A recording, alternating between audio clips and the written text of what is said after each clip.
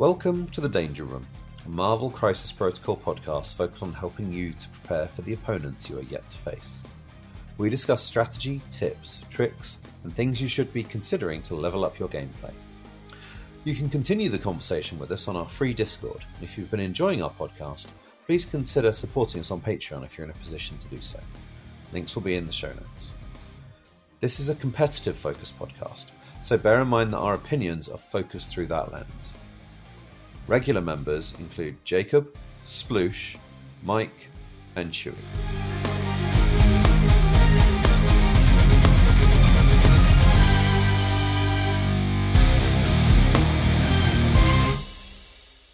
Hello, everyone. Welcome back to the Danger Room. And with me, I have Sploosh. How's it going, man? What's up? And we have Omnis Protocol, aka Charles. What's up? Hey guys, well, happy to join the bald meta.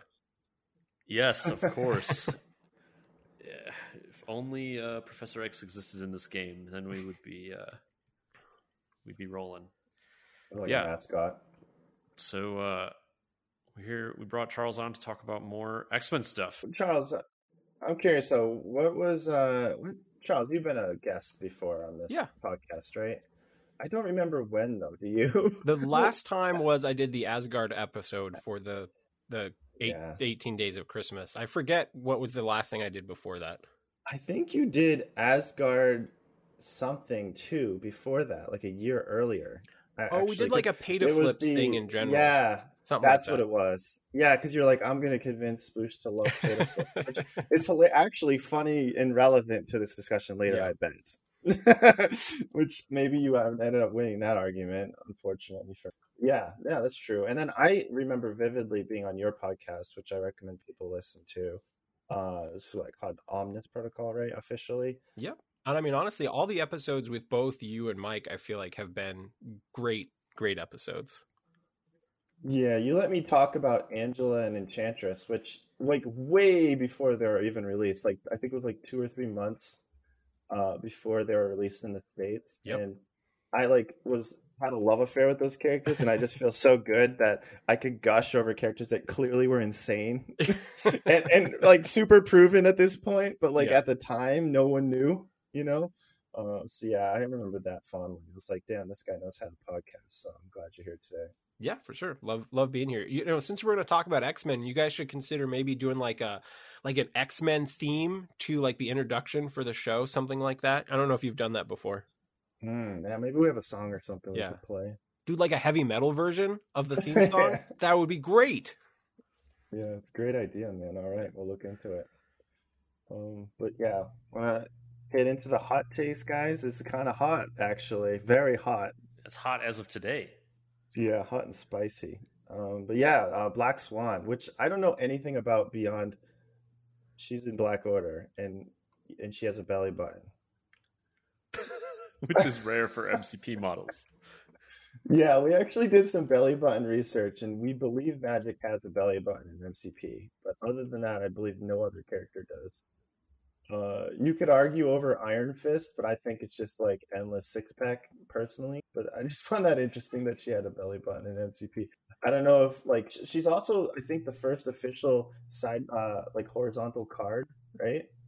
So yeah, I don't know release definitely seems that way. So they decided on horizontal cards and belly buttons for the new meta. Yeah, I'm surprised that Swan got a belly button and Angela didn't. Like, I don't. Are they like changing their stance now? That's kind of probably a sculptor difference. Maybe, because I know Angela typically has a midriff showing, but she doesn't on her sculpt in this game. That seemed to be the norm, but maybe they're drifting away from that. Yeah, is Angela actually born in like a traditional sense? Like, are gods created that way? Right? Is it that Black Swan is, you know? True. Yeah. I don't know. Maybe there's a logic there. This is my comic ignorance. I don't know what Black Swan even is.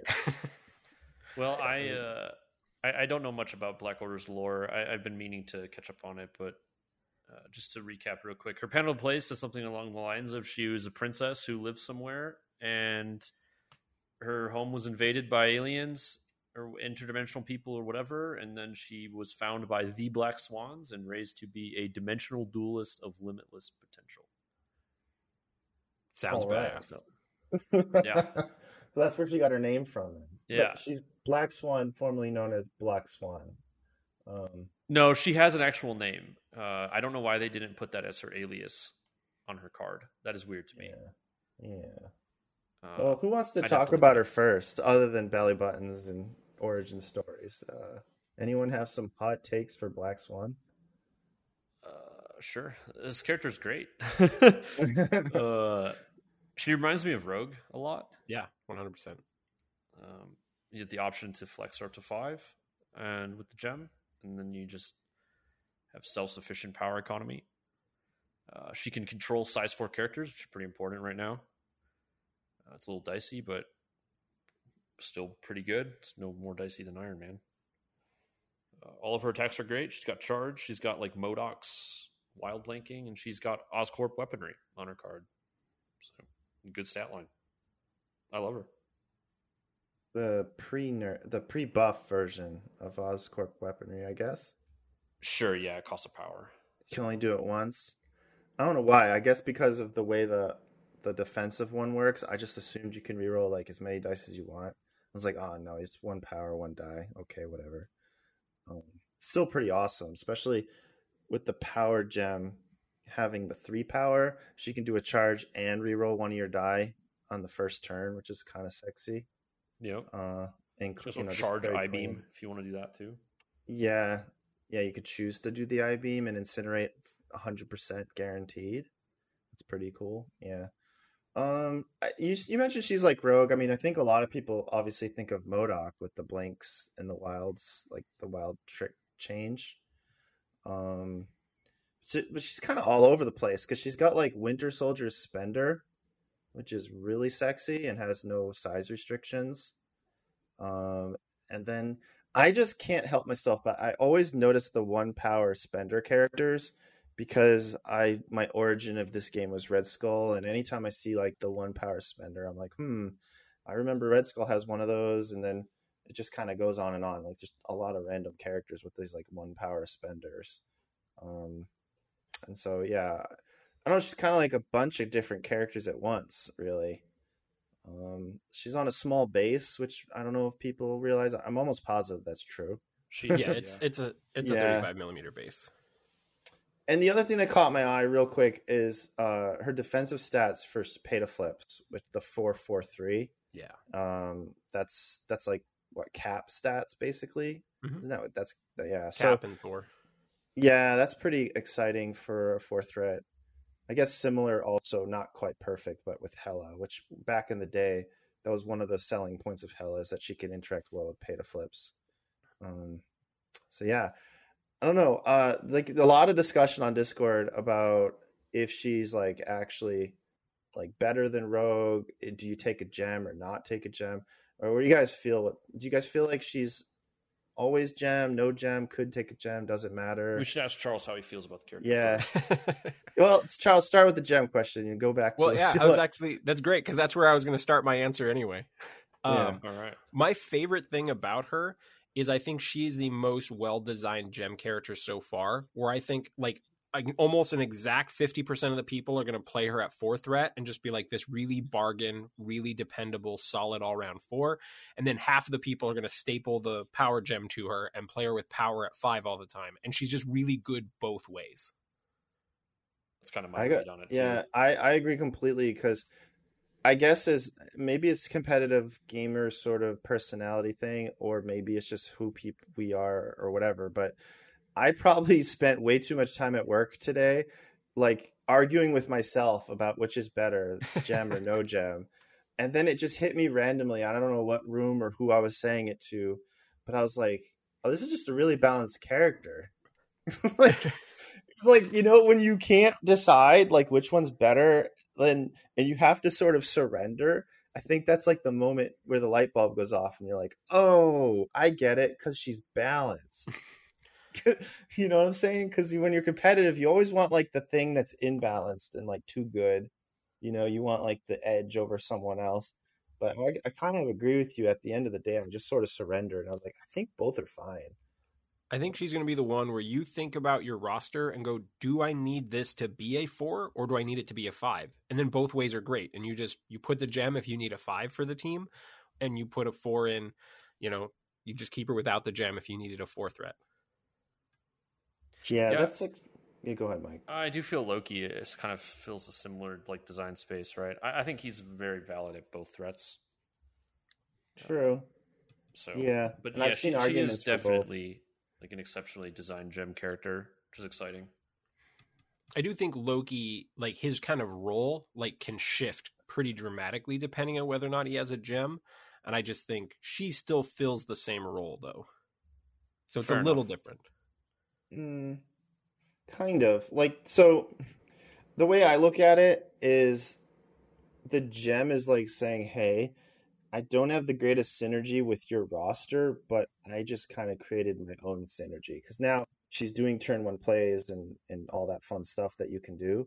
And then obviously, like, with some kind of teleport, maybe Shield's little movement thing. I think it's called sit rep, is it? I don't know. But Yes. there's Red Skull's teleport and X-Men jump. And then you add in her charge that she can now afford to use on turn 1. She can be a devastating character with the gem. But if you don't take a gem, I feel like you're saying, okay, I'm trusting the team affiliation you chose to carry me in some way to like make up for that. For example, throw a fork her in Avengers and she just becomes like another Loki choice where, she's a 1 power charge and doesn't, and she's getting the help from your affiliation. So she doesn't need the gem, and therefore you're getting more an efficient package. So it's like a synergy. No, absolutely. thing. Like if I were still practicing Daredevil Criminal Syndicate, she would be an easy 4 threat for me to slot in. And I often could fit in 1/4. And I tried Rogue in that slot. I tried Medusa in that slot, and they all work. And I would totally try her there too. But maybe if I were throwing together like a Guardians team that doesn't have a lot of characters that have multiple power generation, and I want a little help with the pay to flips, and like I can afford a 5 really easily, maybe in Guardians, I throw the gem on her, and like just both routes are great. Yeah, I kind of mentioning earlier with the Winter Soldier. I love the idea of her and Winter Soldier in that Daredevil team.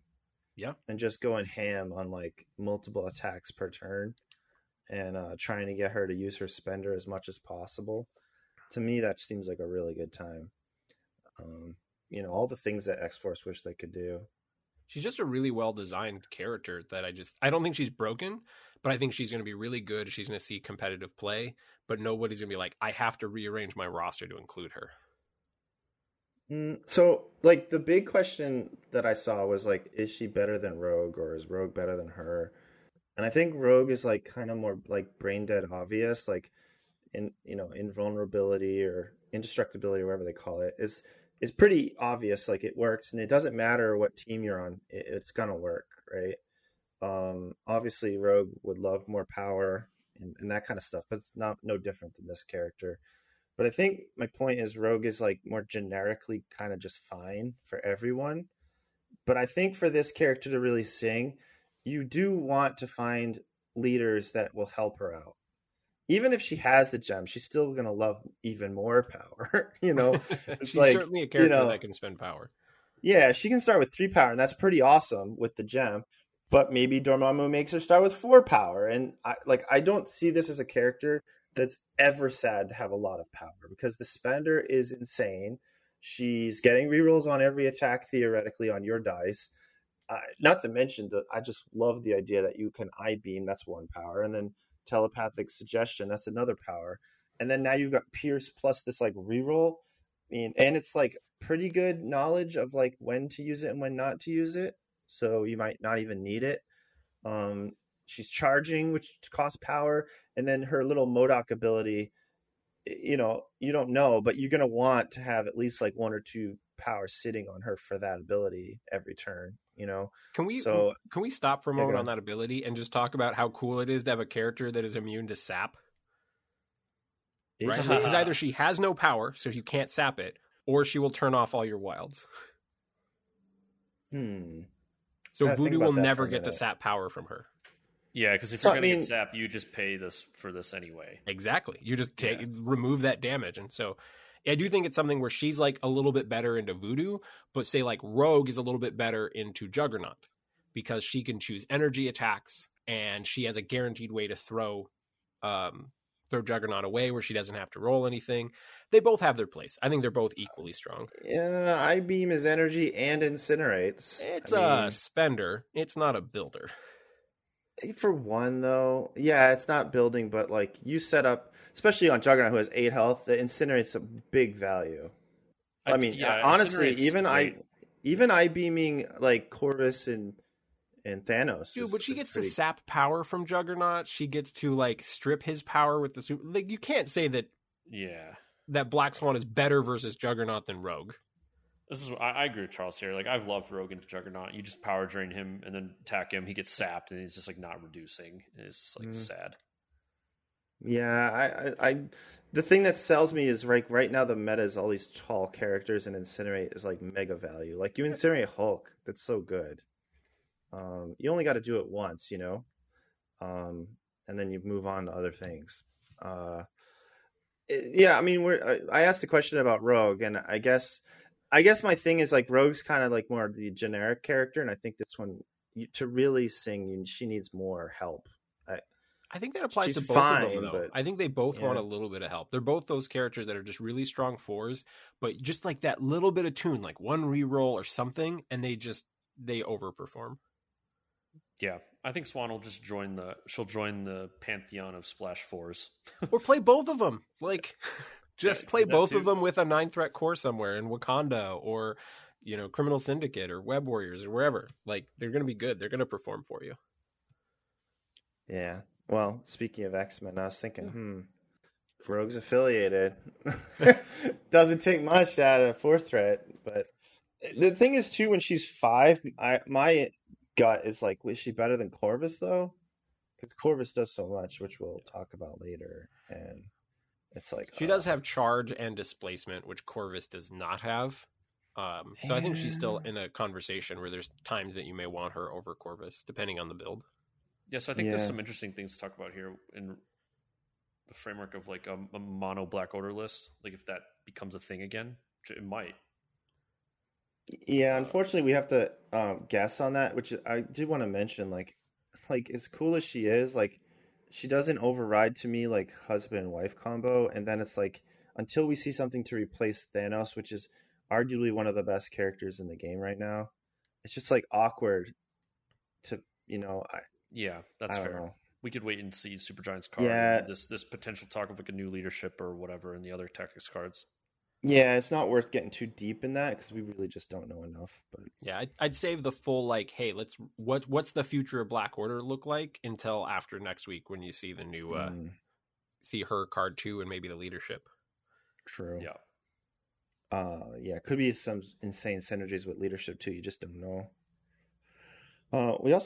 We do know the back of her card though. Right? It's the I think same. She's All the 6'6". same, Yeah, yeah. 6'6" health. I don't like. I don't know. I don't know. I don't have anything else like other than the fact that she can push and throw size 4. She can actually throw size infinite, which maybe when we see some Sentinels that could be exciting. But yeah, I don't know. I think she's just pretty cool. I personally think that like I would lean towards Rogue. I kind of disagree with you. Like obviously Rogue would like help in any way, but I think the fact that Rogue can just change how she like her energy type when she attacks, it's just like generically just good. Invulnerability is just generically good. If she gets power starved or whatever, she's still functioning mostly. And then that like drain she has is kind of nutty. I don't know. Rogue does have This character- the terrain throw on top of everything else, which is pretty fucking cool. Yeah, just exactly. I mean, obviously, I wish Rogue could throw characters too, but it'd probably be super busted if she Yeah. could do that on She's already really fucking no good. action. I mean, it's hard to shouldn't ask for more, but I just trust that Rogue would live where this I've played a lot of MODOK, and like I know we all get frustrated with wilds, and there's definitely characters like Koth, Gambit, Koth that will hate to see Black Swan. because like I guess I just don't get wilds. It's funny too. Like when you see characters like Gambit, I'm trained to think, oh, this character has wilds, and like, oh, wilds suck. But then I haven't seen MODOK in over a year, so I've kind of moved on from that mentality. But now we have Black Swan bringing it back. And I actually, Mark was mentioning what happens when we have a whole team now of, Blocks Wilds characters, which we'll have to keep an eye out, maybe another year from now. But it would be kind of hilarious when you can actually do that. But yeah, we don't think about that, but that was a thing, right? We're like, oh, this character's super wild, requirements, like, into MODOK, that's terrible. Yeah, it's because MODOK was so prevalent in the game, right? Yeah. So. But when I played MODOK, there was also just times people rolled like 4 hits or, a bunch of crits in there, and they didn't even roll wilds, and you're like, ugh, well, I guess I'm dead. She's probably a little more balanced. Like that was the biggest thing with MODOK is like once you dazed him, then his his injured side was a train wreck, and he would usually just die immediately. At least she's like 6/6 on both sides, but that also means she can just die to a few spikes. Maybe a Winter Soldier goes crazy or something. I mean, who knows? But yeah, to wrap it up, I mean, Swan's great. I think we all like her. Yeah, I'll pick it up right away. Yeah, I mean, her being in Black Order, like you auto jump to unaffiliated, even if like we find out she's insane in Black Order. Still, at the end of the day, most people aren't going to probably play Black Order, but she's a good enough unaffiliated probably where at least she's worth considering, and kind of the sky's the limit for her. We don't even know like future leaders, like more combos could come. I mean, this might be the end of this might be the end of new models for BO. Like I don't know of any other thematic models that could be released for them past these two. Yeah, unless they start going into like what if episodes or something. Yeah, or alternate versions of the characters. Yeah, that too. But I would suspect that this is going to be the end of releases for Black Order for the foreseeable future. Probably. Yeah, and we've seen like with Wakanda, that's a thing where you just don't get more releases for a very long time. Yeah. Yeah, and the last thing that I was saying is like Infinity, right? Like playing objectives that just fuel you with power. A character like this is like just in love with that, right? Because I don't see a world where I have too much power with Black Swan. It's just like not a thing. So yeah, seems good. All right. I want to jump to the main topic. Here, talk about some good old mutants. Yeah, so we're gonna talk about X-Men, and I mean, come on, we're the Danger Room. It's like probably expected a little bit, but we've always on and off talked about X-Men on this podcast. It's probably not anything crazy or new to anyone, but I want to make an argument why we're doing this that's interesting and new. Okay, now I'll just say Omnis inspired me big time. Both with him bringing X-Men to Adepticon, doing well. He came in 3rd. Great job. Thank you. But also did a great episode on his own podcast about like kind of why he played X-Men and the tricks that he brought to the table that most likely almost nobody knew about, except for him and maybe a few people. Nobody seemed to know. Yeah, maybe your friends or whatever. I don't know. I know you play more like local games, so you probably have some people you play against that are like sick of you by now. And I do want you to go into that, obviously, but I'll start first just generically with like, let's convince the people why we're going to talk about X-Men and why they're interesting, and not just like because we like X-Men. Like, I think there's some super valid reasons. I think they're really well positioned in the meta. And I'll let you start this off on this. What are some things that are just good about X-Men? Why are they well positioned? Well, so obviously, when you start thinking about, say, like, why is Black Order so good, right? They're considered kind of the best of the attrition crisis. Like, do you want to have to play against Black Order on demons? Do you want to play against Black Order on intrusions? Probably not. Do you want to play against Criminal Syndicate and Web Warriors on Scoundrels and Extremist Console, right? Like, do you think that you can beat them in that situation? And I think it's equally strong to try to face X-Men on mutant madmen and spider portals. They are that good on those crises that they're kind of a best in class for a particular set of crisis. And that alone, I think, brings them into the conversation in a big way. Sure. And even just more generically, pay to flips just so happens to be the bane of both Black Order and Syndicate's situation. Mike might be able to argue with me here, but I think even web warriors are at least mildly annoyed by pay to flips. Maybe not terrible or anything, but it's like, I think web warriors are one of the top dogs, and pay to flips kind of get in the way for them. And I just know, like, I don't think Midnight Suns are like a great affiliation, but they're like kind of like popular. People like them. And I just found what pay to flips, it just ruined all their like cool turn one plays because they want to spend a power to like bump and that kind of thing. So it's like, basically my point is there's a ton of affiliations that are just generically annoyed by a pay to flip. Well, you also have to tune your roster for it a little bit, right? Like, I see tons of rosters. You can't have too many Mysterios, Enchantresses, Voodoo. Like, the more of these characters, Vision, like the more of these, they're all great characters, but right, you can't have too many of them. And the more you have, the more likely that you're not going to be able to build as strong of a team at that threat value. And so X-Men take advantage of that as well. And they make the game play just a little bit differently, which means that your opponent is probably not quite as practiced into that play style. They've been playing demons downtown every game, right? And like, it just changes up the dynamics, changes up when you can charge because you had to interact. It changes up things a little bit that all kind of tilt towards X-Men's favor when you're kind of playing the style that I've been playing at the least. I think there are some other ways to play them too, but this has really come out to me as like a really strong advantage in the meta. Yeah, two things I'll throw out there that were what caught my eye even before listening to your episode was X23's frenzy into this like grunt potential obsession we might be walking into. The fact that she can kind of just literally free, kind of just slice a grunt up, pay 2 power, which she'll get from killing the grunt, and then go kill more stuff. To me, that seems pretty cool.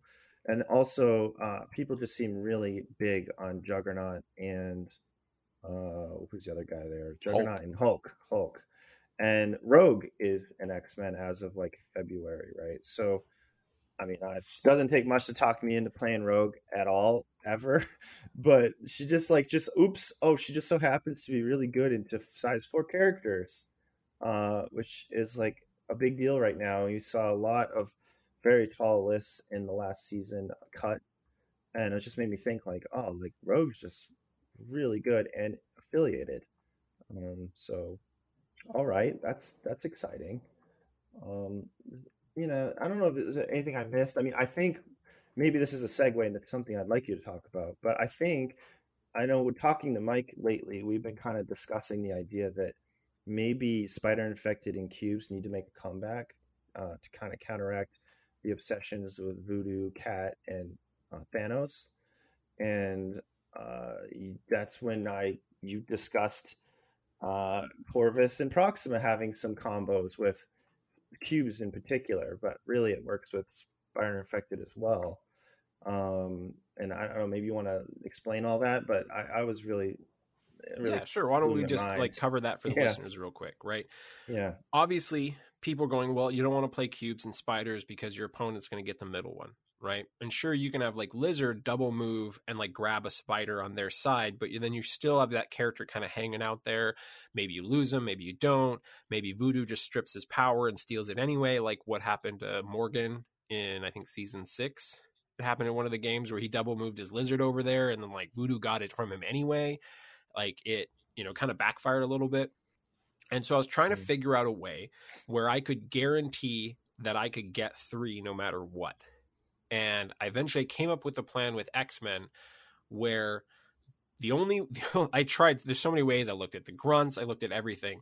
But what X-Men can do is you can have Corvus activate first. He grabs a Spider and then he moves to within range 2 of Proxima and then immediately activates her. She uses the leadership, hops to the other side of him. So range 2 plus range 1 off the 50 millimeter base. Now she's in range to do one long move, grab the Spider or the Cube on your opponent's side of the board, and then still long move back. and then you have cover from Storm's leadership from ranged attacks. So all of a sudden, you're in this really strong position that if they took the middle right away, you're like, boom, cool, I'll just take yours and mine, and then I have like Beast positioned on the other side, so even if you came after the one on my side, I can still go after the one on your side. There's not anything you can do to stop it. But sometimes you can just take the middle one anyway, because people aren't always running Angelus. You may not even have to do that. You may still just like grab the middle and back up. Yeah, people might think, oh, you have Corvus Proxima in like a corner somewhere. Maybe I'll just grab my safe one and we'll do some kind of like late turn grab middle or something.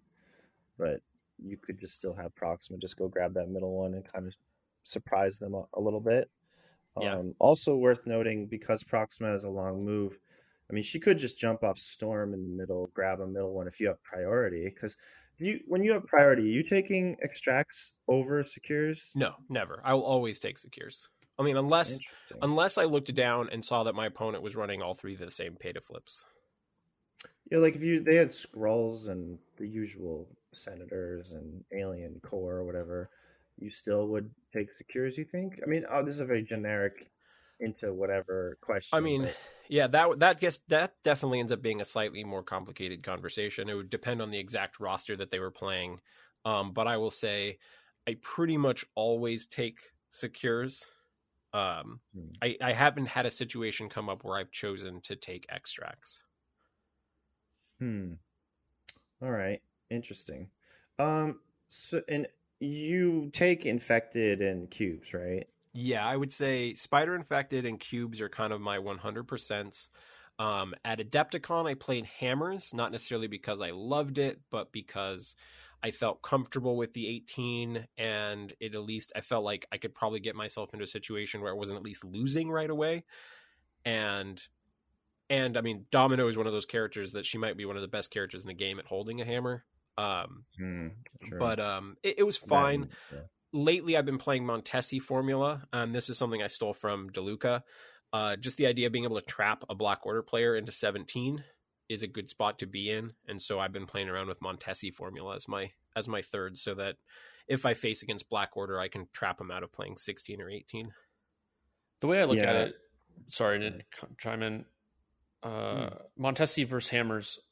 Honestly, it's really just Montesi, hammers, spiders, and cubes are like your extracts that are live, and they're like they're like 3 to 5 VPs. So yeah, there's not much more selection in the game past that. And Montesi, it's like the game round one's pretty much going to end like 2-1 on that, with just counting that crises. Mm-hmm. And like hammers would be like 2-2 in theory, right? Unless like something catastrophically goes wrong. So oftentimes I find that it's just better to, and if you have prio, then you're going up 2-1, which is awesome too, right? And whereas like the hammer, the extra dice from hammers gets really weird, and you can just like randomly get spiked out of nowhere. And like I find the hammers get like coalesced to one side of the table and etc. And yeah, like I said, the 17th threat's better. You can trap people on it. So yeah, we did a long time ago. We did an episode, kind of not so much on Montesi as much as scoring, and it was eye-opening for me that people think of Montesi as slow, but if you're the guy with the 2 points, you can win on turn 4. You know, yeah, it's a medium speed one, is what I think. Yeah, that's the exact same speed as hammers, assuming parity. Yeah, I think hammers and Montesi are kind of medium speed, and then cubes and Spider Infected are the fast, and then the other ones are all slow, basically. Yes, true. And back in those days too, the band card, Panic was kind of super 2-2 fast as well. That was fast plus. Yeah, it turned out to be way faster and ridiculous. I was abusing it right away. So it's always been fast. Like there was so many games where it's like, oh, sure, we got through round 3, but I have priority. So now the game is over because I'm just going to evac this and go to 16. And so it was like, it was always lasting like 3.1 rounds. Yeah. So Charles, I went.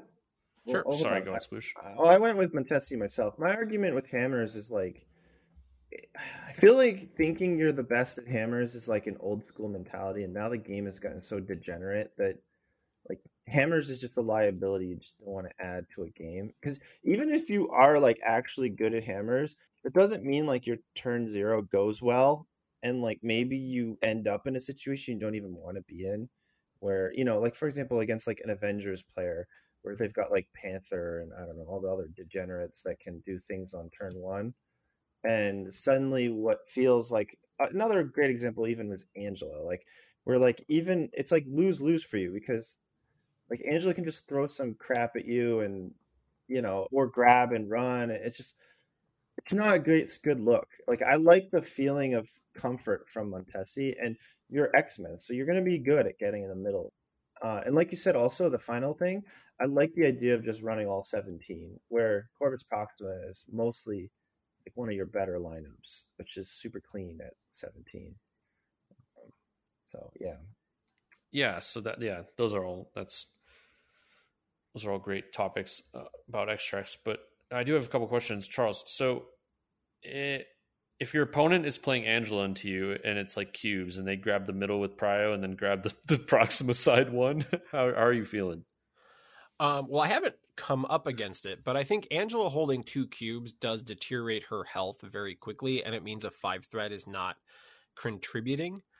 And so that's obviously, and one of the other things that can happen now is grunts can mess it up, right? If someone's playing a grunt character, they could just have like the shield grunt grab the one opposite of Proxima and have Fury go into the middle to kind of mess it up. So it's not perfect by any means, but it's just something you got to deal with. But honestly, Angela going down 2 health every turn, she's not going to hold on to those for very long.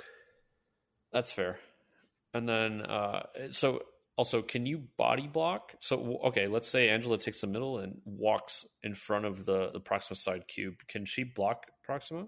No, Proxima's got some extra space to spare. Like maybe if there was a piece of terrain partially blocking it too, but you would just choose to deploy Corvus and Proxima opposite on the other side. And so, you know, it's hard to stop Angela, or it's hard to stop Proxima from getting to it. There's breathing room. Yeah, that was my question. Nice. Obviously, if we had some that were like more like Spider Infected, like if I could play 3 copies of Spider Infected, I probably just would. I'm right there with you, man. Yeah. I will say, remember, Mike, we found that Spider Infected was kind of toxic for poor X-Men. And that is one big difference, and maybe where I hit a mental block and not realizing some of these ideas is when I played X-Men with Corvus Proxima, which was many seasons, the idea of carrying any kind of extract on Corvus was like a massive no-no for me, because obviously X-Men cannot do the jump ability if they're holding extracts. So, but then I know when I mentioned this to you at one point, you just said, hey, we just kind of play X-Men differently. So I do think it's important, like, so say like my second round game of Adepticon, I never made a single attack with Corvus. And if Corvus gets to steal a Spider Infected and then, or a cube, and then him and Proxima are kind of hanging back and like going back on my secures on my side of the table and get to play that game, I will do that all day. And that's like, if Corvus is just scoring 2 points every turn, I am totally fine with that. And most people don't want to walk up and try to like double move up to a Corvus point and flip that one, because then they die. I've won games doing that too. I've played on Spider Infected with Corvus Proxima, and I've had him just, it was like in a Web Warrior shell, and I had him grab the middle spider, and then like Proxima grabbed a far one, and I just retreated and had like 4 spiders, and it was scored out really quickly. I think I like moved and like shot a range 4 attack like the whole game. Yeah. So you do get like, you got to accept this isn't all about just like forcing Corvus and Proxima to do normal Corvus and Proxima things. This is specifically taking advantage of their speed and their, husband and wife. And like the fact they have great attacks is just kind of like this bonus. Yeah, they're very durable. That's what got, I was playing actually Corvus Proxima X-Men, testing out X-23, and literally in middle game I was like, wait a minute, why don't I play Corvus and Proxima and Syndicate again? Like, it's the obvious everyone knows is, okay, Corvus slices things, Corvus kills things, everyone knows that. But like Corvus also just has this indestructible thing going on. He's just really obnoxious to kill. And oh yeah, Reality Gem also makes him really hard to kill. And like, oh wait, Syndicate loves characters that are hard to kill.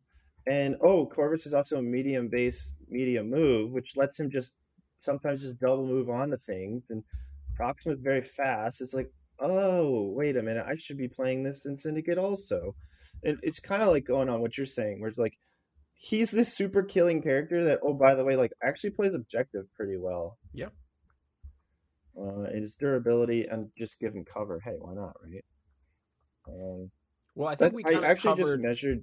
Hold on, I just measured your thing, Mike. So funny thing you mentioned. First of all, Angela, you can't move through Angela, which I was like, oh, maybe that's a problem. But actually, I just measured it out, and it works anyway. You have to put the base obviously not touching Angela, and then Proxima can like curl around Angela and get to the cube.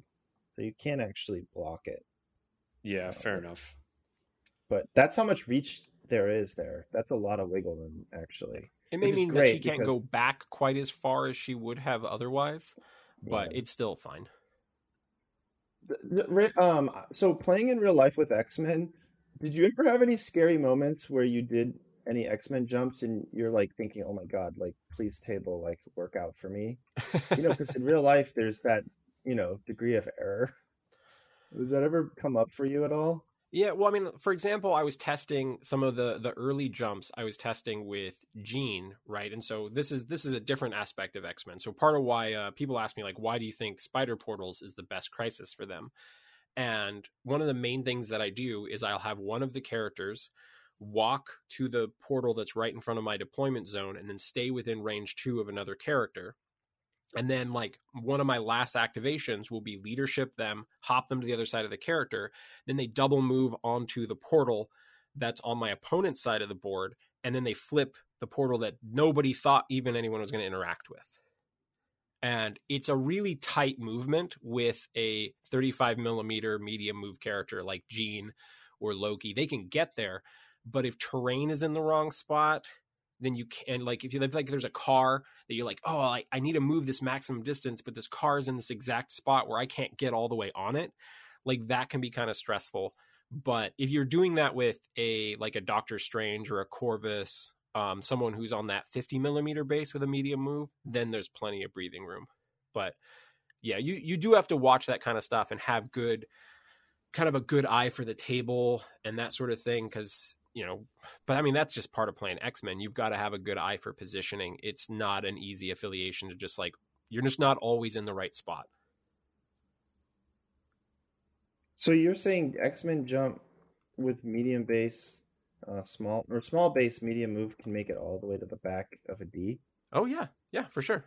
Easy. Yeah, It's just if there's a car or something in the wrong spot that makes it so you can't move the full distance, you can get stopped from that. Like Loki's really good at that. Loki plus Mind, dude, if there's not terrain blocking the way, Loki and Mind is so good on Spider Portals in X-Men because you do that hop and then you walk medium and like Mind Stone their character off and interact. And it's just wonderful. But Doctor Strange or Corvus, they get there with a lot more flexibility and they can easily get there. And so there's not really a risk of terrain stopping you. And can you block the home portal from this? No, you can with the small base. I just checked. Not from like Loki. Cause if you try to block the landing zone, you're in range for Loki to Mind Stone you before you do the movement. Yeah, that's a unique situation. And then also, like even Space Stone, yeah. He can. And so the same thing can kind of happen with Juggernaut. I've been doing this with Juggernaut as well too.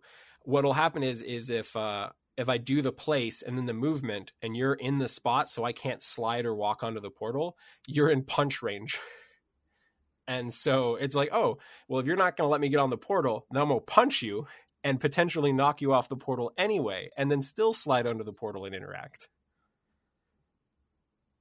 The math works out really well for X-Men here. I would love, like, I wanted to circle back because I do think you had some really cool strategies on the Spider Portals as well.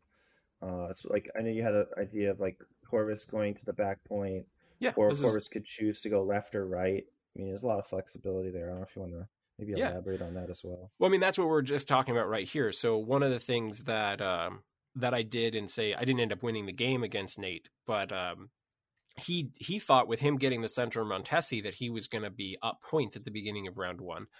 And then my last activation, I had already positioned Domino within range 2 of Corvus. So he uses leadership, hops to the other side of Domino, and then double moves, and he just interacts and takes the point away from him. And I could tell he was not expecting that at all. And I thought I had talked about this trick enough that people already knew, but clearly that was not the case. And I was like, oh, all right, I guess I'm going to go up 4-3. I ended up throwing that game because of Black Cat shenanigans, but it's still a really good tool. And if someone I've had games where someone leaves Ghost Rider there, and I'm like, all right, I'm not going to double move a character right in front of Ghost Rider and let him double 6-die energy whip me. And then I'll just go, oh, well, which of the side portals are you controlling? Cool. Then I'm going to double move, or maybe I'll leadership, double move Corvus over there, and I'll interact with that one. But I usually go up 3-1 on portals. Wow. Yeah, I stand corrected too. I just remeasured what you said with the small base, and actually it's got a lot more give. I don't know, probably because I was listening to, I missed something, but yeah, it's actually got tons of give. And then Corvus looked like completely unblockable. Yeah. Massive space. So yeah, and Corvus having the reality gem means he doesn't get moved almost ever with spider portals, and then has a much better likelihood of rolling over somebody. So even if they leave someone contesting, you have a really good shot at saying, yeah, well, we could do an Xavier protocol section real quick, because I actually had Jacob math this out for me so that I have the math for comparing a 4 dice to Corvus. Give me just a second. Hell yeah, unofficial, official. Yeah. So this is still from Xavier, right? Happening here. So 4 dice to get 1 hit, to have 1 success, is 94%. 3 dice with the reality gem is 95%. 4 dice to get 2 successes is 69%. It's 66% with 3 dice with the gem. And so it's really close. It's very, very similar to the behavior you get from the 4 dice, but you have so much less likelihood chance of suffering the penalty, which is great. True, because 4 dice have 1 and 4 for everybody's skulls, but 3 dice, if you don't even acknowledge the skulls. Yeah, Corvus almost never moves or almost never takes damage from deadly meteors. Yeah, which is huge, because getting moved with Corvus is just horrendous, honestly. Pretty much ever for any reason. So yeah, that's awesome. Yeah, good reason to have spider portals. But I've had some hilarious times using Doctor Strange in that spot, and I'll flip it over them, and they're like, "Oh god damn it, I didn't see that coming." And then Doctor Strange is just sitting there, you interact, and I get 1 power, and then they lay into Doctor Strange the next round. But because of him spending for rerolls and or spending for bonus dice and rerolling, they don't kill him. And then he's like, "All right, heal myself," and then double move back to the other point, and often interact as well. They're like, "Oh, I'll interact." Flip it anyway, because I got 4 dice against your 1 character. Then I'm going to heal myself, and I'll double move back to the other point. And he's almost back to full health, and you're just like, holy shit, that sucked. Nice. Anything else with spider portals, or maybe? Well, yeah, I guess anything with spider portals, because I guess there is some things I would like to hear with Landon as well. Well, I think you have some interesting decisions to make, because obviously first class is a big part of this. If you haven't played X-Men, being able to start off and go, here's a card where all of my characters' first interact is free. And that can be an interact with the extract or an interact with the secure. And so a lot of times your first interact, with all the X-Men, is free. So you're going to get a little bit of a power advantage, but you can more comfortably grab extracts and still interact, or conserve power. If Rogue interacts once, she still has the power to charge an next round, or she still has the power to strip power from your opponent, that sort of thing. And so you don't suffer the same negatives that your opponent might. But you have to make some really interesting decisions. Some people, say Coffee, he will prefer to do Storm on his back point and keep Storm a little bit more safe. And I will almost always position Storm to go after one of the two middle ones because of her 4 energy defense. So she has a reasonable chance to steal it from an opponent. And I'm willing to play a little more risky with her. She almost always gets dazed. But I'm usually willing to sacrifice that and let them give me 5 power on Storm, because then she's like totally fueled up for the next round. And maybe that's like, I throw your character further away and then Storm double moves to a different one and flips that one, like that sort of thing. But that is some of the important decisions that you got to make as an X-Men player, is kind of like, how are you going to play Storm? Is she going to be a little bit more defensive? Are you taking to me my X-Men? And in that case, you might want to keep her in the middle so that she can pull people either direction. So you still got a lot of interesting decision making, but that's going to be something I'll probably reiterate a lot over the course of talking about X-Men, is that it's, I hate the floor ceiling thing because nobody thinks of that the same way. So I'm just going to say that X-Men has very high potential. I compare them to, if you've ever played a fighting game, right? I sucked at fighting games. So I played the character who had 2 like easy combos that I just repeated over and over again because I didn't want to learn the game that much. Whereas X-Men is kind of like that crazy super combo character that nobody plays, but then you meet that one dude, Brad, who's fucking great with that character, and then you can never beat him. Kind of like, that's kind of how X-Men play, where there's the better you are at making specific decisions in the moment in that matchup, like your X-Men game just gets better and better. Yeah, they have a lot of passive triggers that are easily forgotten. Like, just cover alone, it can easily just, oops, I didn't even use cover this game, you know? Yeah, you definitely want to get over that. Cover's that. Huge. Oh, man, like playing Jugs in the list and like having him negate a damage and getting cover against all the energy attacks. You're like, oh, I thought he was supposed to be weak against energy. Well, not with Storm. Yeah, I mean, I know Mike can relate to this, and probably you as well, as Charles, is like Domino forgetting to tell your opponent to not roll in their crit. Yeah, you got to be real proactive about that kind of stuff. Yeah, Beast with remembering your skull triggers. It seems like all the X-Men have like these little booby traps where like it lets the player just not play their character correctly. X23 and Honey Badger, and I'm probably gonna suck at this because honestly I've played like 1 or 2 games with Badger ever, but the interactions between those two as well is pretty passive, you know. As far as like when they, you know, one of them gets attacked, make sure to move the other, or making sure to remember Honey Badger's passive incinerate ability. It just seems like when they're making X-Men, they're like, how can we trick the players into not remembering something? So while we're still talking about spider portals, let's just so a normal team that I would play would be Storm, X23, and then my other 3 with 3 energy defense. Sometimes that's Gambit, sometimes that's Domino. I've played both versions and I like both. So by the way, I'm going to take those 3 X-Men, and then I will almost always round out the team with Black Panther as the 4th, and then whichever 5 I have in the roster fills out the rest. That's a spot where I like the 5 wide. That 5th character can be Corvus, it can be Juggernaut, it could be Loki with the Mind Gem, it can be Doctor Strange, OG, not Supreme. And I mean, and if you want to play like hardcore, like all X-Men, like Jean actually does reasonably well in that slot too. Yeah, I'd be curious to hit the roster afterwards and discuss those characters more thoroughly. But that's interesting.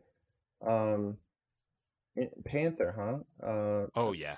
Panther is probably he's along with Storm, he ends up often being my most played character in X-Men. So okay, well, one thing I've noticed too is like Mutant Madmen and Portals are conveniently both 18. So it's just interesting to me that you can lock in 17 and extracts, and then Secures is like almost locked 18. So like you could play Rogue instead, and then have Corvus Proxima. I guess I'm curious what happened at Panther. Well, so a big part of it is that Panther can almost always push someone off the point and interact. The primary goal is just to keep the points going.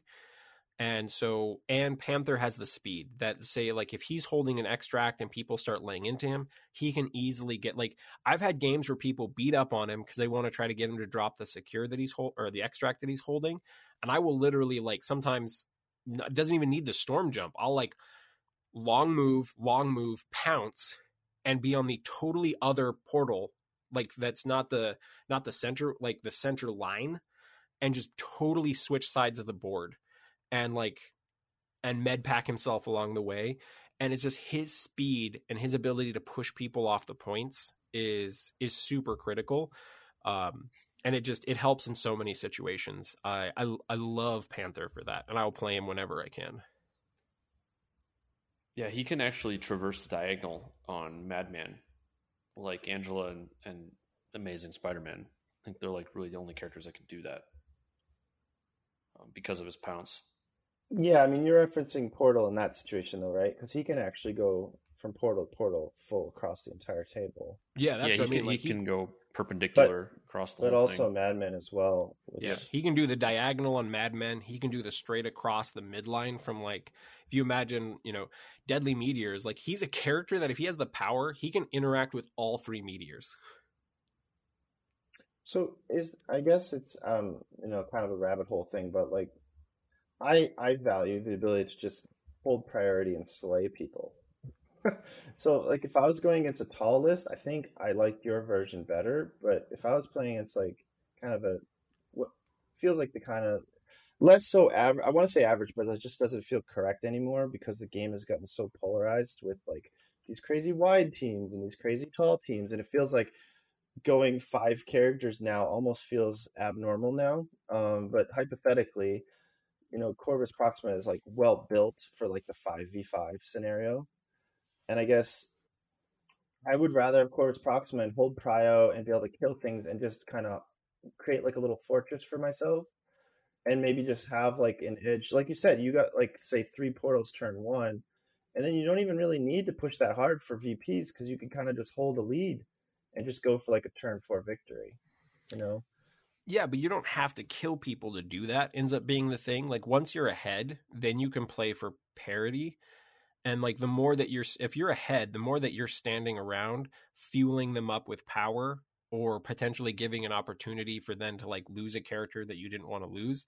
Sometimes it's just like, yes, there are absolutely times that you're going to have to make attacks and you have to know when to fight. And that's honestly one of the hardest things about X-Men is knowing when to fight and when not to fight. It's a very difficult, there is no easy answer. But the mobility ends up being very key for me. And I don't choose to fight first. I'll fight when it's necessary. And honestly, Black Panther's still really fucking good at it. Like, when he has to kill someone, he usually can. And people often forget Black Panther's spender can still push size 4s. Really? Yeah. I've used the spender so infrequently. His spender did not get nerfed. Oh, goodness. Yeah, so it gives you all sorts of outs. Like almost every game of cut, but yeah, that's funny. Yeah, I'll totally, like, into a Juggernaut or something. I'll mantle, like, and then build up power, like, on the first strike, and then do the energy as the second attack, which then they have less dice of defense, and I can push them away afterwards. People don't see that stuff coming, and it's not that you shouldn't play the Corvus and Proxima version. They're quite good, but I haven't felt as advantaged playing that. Yeah, I mean, Rogue can literally drain someone so they can't interact, which is kind of hilarious. Yeah, you can really play down to, like, keep people from playing the cards that they want to play, like, by keeping their power. Like, the more that they have to interact to even keep pace with you, the more that they can't ever do anything with those characters. If you imagine that they have, let's just say they have a Black Swan across the table from you. If she has to interact every round, and you never attack her and she never gets to make any attacks, that's all she ever gets to do. And if you're winning, that's the way you want to keep it going. That's true. Black Swan probably hates pay to flips, even though she has, like, the awesome stats for them. They're just paying that power. It's like a tax. Well, that is interesting. I have to think about that. Yeah. I don't know that either of us is right or wrong either. And I think when I say, like, fighting, I don't mean, like, going after fights. What I mean is you go up on VP, then I actually literally run away, and then I defend, like, what I consider my advantage points. And that doesn't mean also I wouldn't, like, run a character over to score your, like, maybe unprotected point. But I guess my point is, like, one of the cores of this game and in any miniatures game is if your opponent's being forced to move, they're probably burning actions, and now you're, like, up on action economy, right? And then when you're up on action economy, it allows you to kill them. and then if you're holding priority, which is kind of Corvus's master plan, then you generally can like wipe activations or characters entirely off the board, which obviously improves your action economy because they're now down whole characters. I think a small part of this is that you may just prefer holding priority, where I prefer as the game goes on, I would prefer to not have it and be having the last activation, like going into round 3. I would much rather be able to like, okay, I have the last activation, which basically guarantees that I win. Which like it goes both ways, and you're right, there's not a right or wrong answer. Like when you're playing X-Men, you have to make very conscious decisions about when you want to have priority and when you don't, and both are reasonable. Sometimes you want to have priority so this character can run away, or you want to have priority so that Corvus can kill Voodoo, or there's all sorts of subtle decisions in there, and it's never an easy which way, which is what kind of makes X-Men so hard. It's not like, oh, Black Order pretty much always wants to have priority. With X-Men, you're making a very conscious decision constantly throughout the game. But I just haven't. And the weird thing is that Proxima is still really good in all these situations. But yeah. I prefer the combination of the third X-Men at 3 and having Black Panther. Yeah, you add in the X-Men jump, and Proxima probably can do like jump, move, attack, teleport, which is kind of fun. Granted, not really as potent as like a Panther thing. And obviously, and like I would just say, like when you're dealing with secures, generally going last is the superior option, sort of, at least as a generic concept. So you're definitely making some sense there. Now, after hearing your strategies in your podcast, and then you talked about Mutant Madmen, you once again kind of threw a curveball when you mentioned that you really liked going wider. And I guess maybe as a segue, I'm curious if you could describe Madmen to people. So there was a point where I think it just kept happening where I would play on Mutant Madmen and then people would choose 17. And so I was constantly practicing these 17 teams.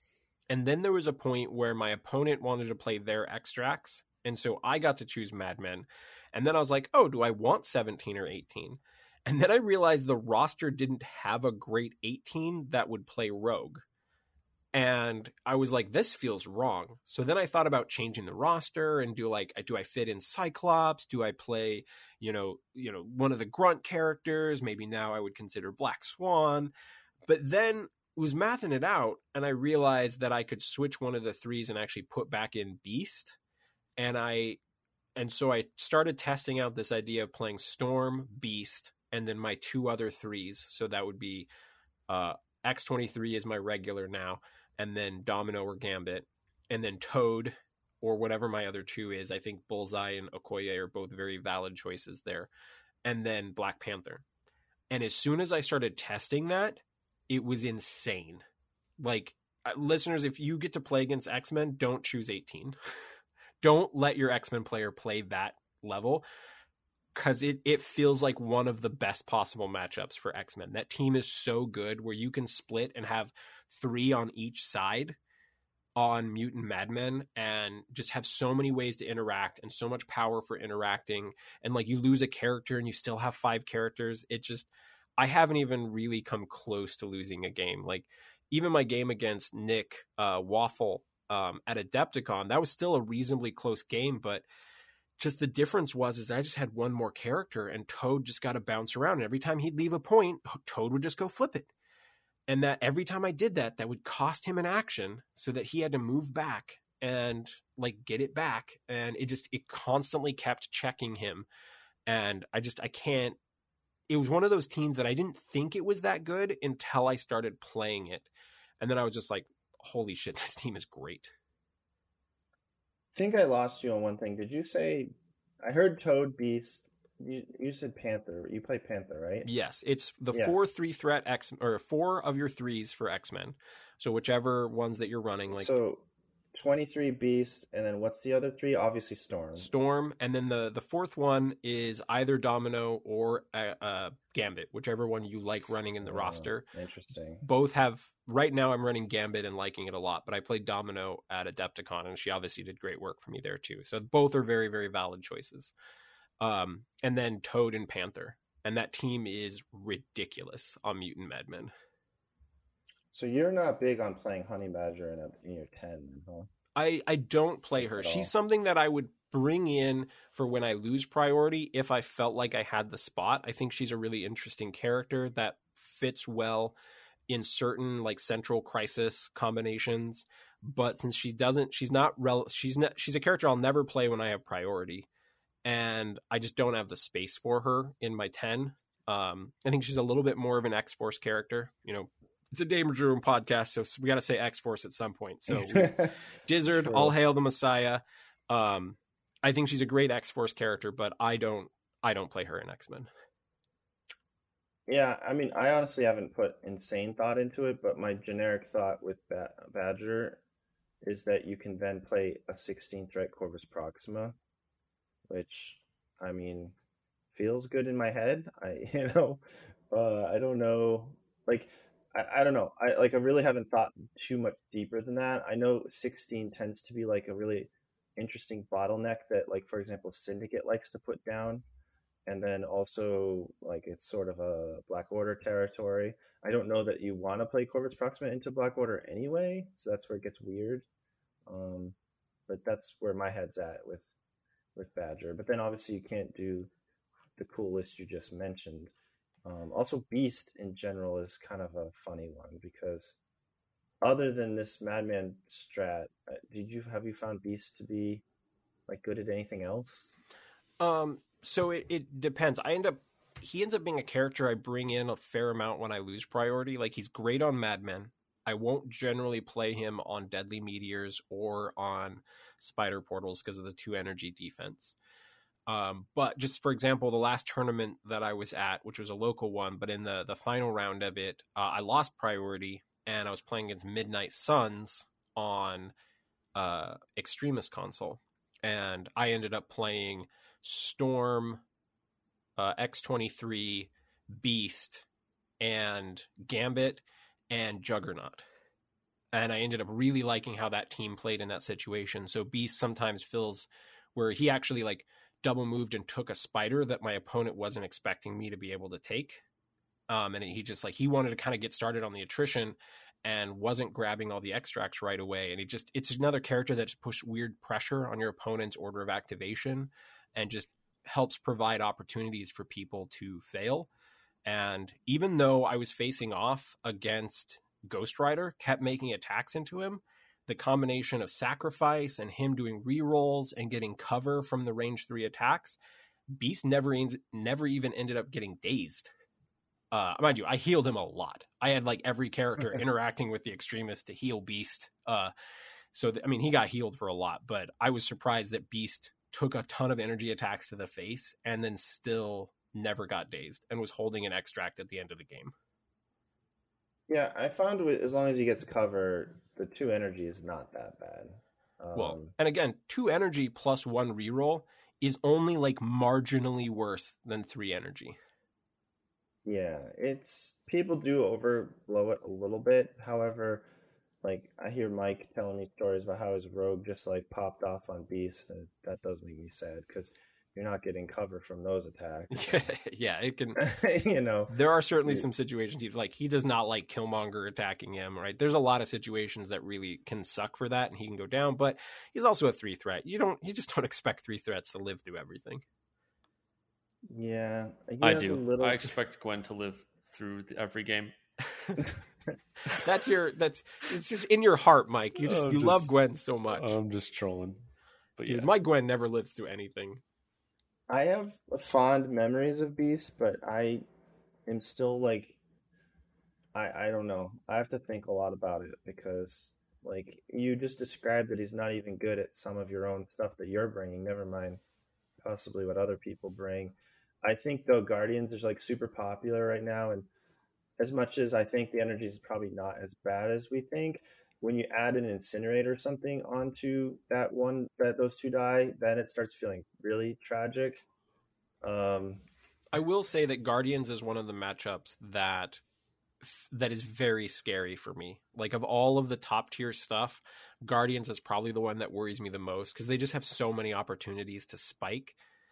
But Guardians also do, like, there's a lot of situations where if you lose priority to X-Men, it's bad. It's really, really bad. And Guardians is one of those. But at the same time, X-Men doesn't really want to make that many attacks. And so they don't power up Ghost Rider.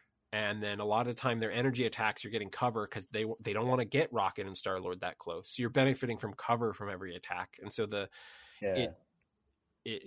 but it is a matchup that worries me and I feel like is one of the more stressful ones to play.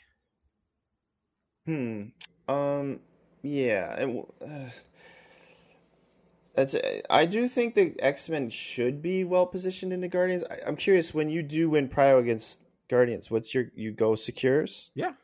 I said, I will pretty much take big on. Yeah, unless someone has the same secures, then maybe I extracts, but I pretty much always take my secures because there hasn't been any case where I've gotten to choose secures going first where I don't feel advantaged. Charles, what's your third secure? Is it Meteors? Yes, I think Meteors. Okay. I've tried it out with like a non-pay to flip as the third, like Infinity Formula is actually a pretty strong crisis, I think, for X-Men, but I just don't want to get trapped into the Criminal Syndicate matchup there. Can go really badly. And then I've tried Sword, which I know is Coffee's preference, but honestly, I feel like Sword is too fair where I can't there's this management of choosing energy defense characters to help you get an advantage and like having characters there contesting to like change the math of how hard it is for your opponent. And Sword doesn't penalize people for playing characters like Voodoo and Vision and things like that. And so that's why I've shied away from Sword, but I think it's still it's a valid choice depending on your roster design. Meteor is my third, but playing Meteor, I do like, that's one where I want a character like Corvus who's less likely to take damage. You 100% want X-23 who can heal back some of that damage. And it's obviously, if another pay to flip came out, I would seriously consider dropping Meteors. Yeah, Meteors is definitely like the least bad out of your choices, and Sword is kind of like a great equalizer. There is no way to hedge it other than bring more characters. Yeah, it's the most fair. Yeah, it definitely feels. I was playing some Sword games the other day, and it definitely feels like just a freaking coin toss, man. Yeah, and I want to avoid that. I think you can actually manipulate the other pay to flips where I feel very advantaged through it. And like advantage in a way I don't feel as advantaged in other games, even on normal secures with Wakanda or, playing Black Order. Like the way I feel advantaged with X-Men is a way that I feel like I get to control it. And I'm gonna do another shout out to Pat because he said something a couple weeks back, which was like emphasis on the play in counterplay. And I think that is a spot where X-Men can really, really shine, is that it gives you lots of opportunities for you to outplay your opponent. Every time that you're factoring in the leadership and they're not, or they're trying to factor in all the different ways that you can use the leadership and how that hinders their optimal plays. And X-Men is an affiliation, I think, that gives a very knowledgeable, very experienced player lots of outs, no matter kind of how weird the matchup is. I feel like X-Men will always at least have a chance for you to outplay the opponent. Yeah, they definitely feel like they're encroaching on like Avengers level territory where they're getting like hyper flexible just through like volume of characters. Yes, I think they're around a similar level of flexibility, not quite as much raw strength. Like the Avengers roster is just ridiculous. Yeah, I agree with that. Not the same raw strength, but a similar level of flexibility. Yeah, I still think they need to feed off of unaffiliated a little bit to like really get the engine running, but I think they definitely got a better core as they go. Storm still kind of feels like a little bit of two threat, but it's fine. You just got to work around it. We'll agree to disagree there. I think this actually came up in a discussion in the X-Men chat. Hang on. I got to segue to that. Okay. Because Mike and I tested the shit out of X-Men for the last summer. This was I know. I was listening to all the shows. So it was about a year ago now. Yeah. Yeah. I'll tell you, we found Spider-Infected to be not great because when Storm's like hiding and then the extract is like literally forcing her to not hide anymore, it didn't always work out too great for your team. And then also you're trying to like stay together. There's too many extracts, which means not enough of your characters are actually utilizing the jump anymore. I mean, it's like a lot of negatives, but we kind of made an argument that forget all that. Like the game is evolved and play a little more defensive. We have different new characters, and it's just it's good against like Voodoo and Cat, all that stuff. And so it's interesting, and I'm willing to like keep trying all that. I definitely would rather have cubes, right? And probably even maybe Mentesi a little bit, but you know what else we found sucked really badly was Deadly Meteors. Okay, well, let's talk about the extracts for just a little bit more before we move back to meteors. Well, but yeah.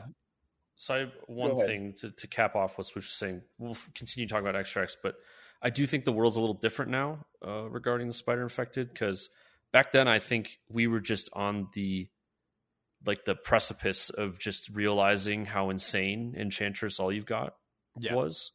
Yeah. True. And it just became like, well, why am I playing this, scenario when I can just beam town the entire team, right?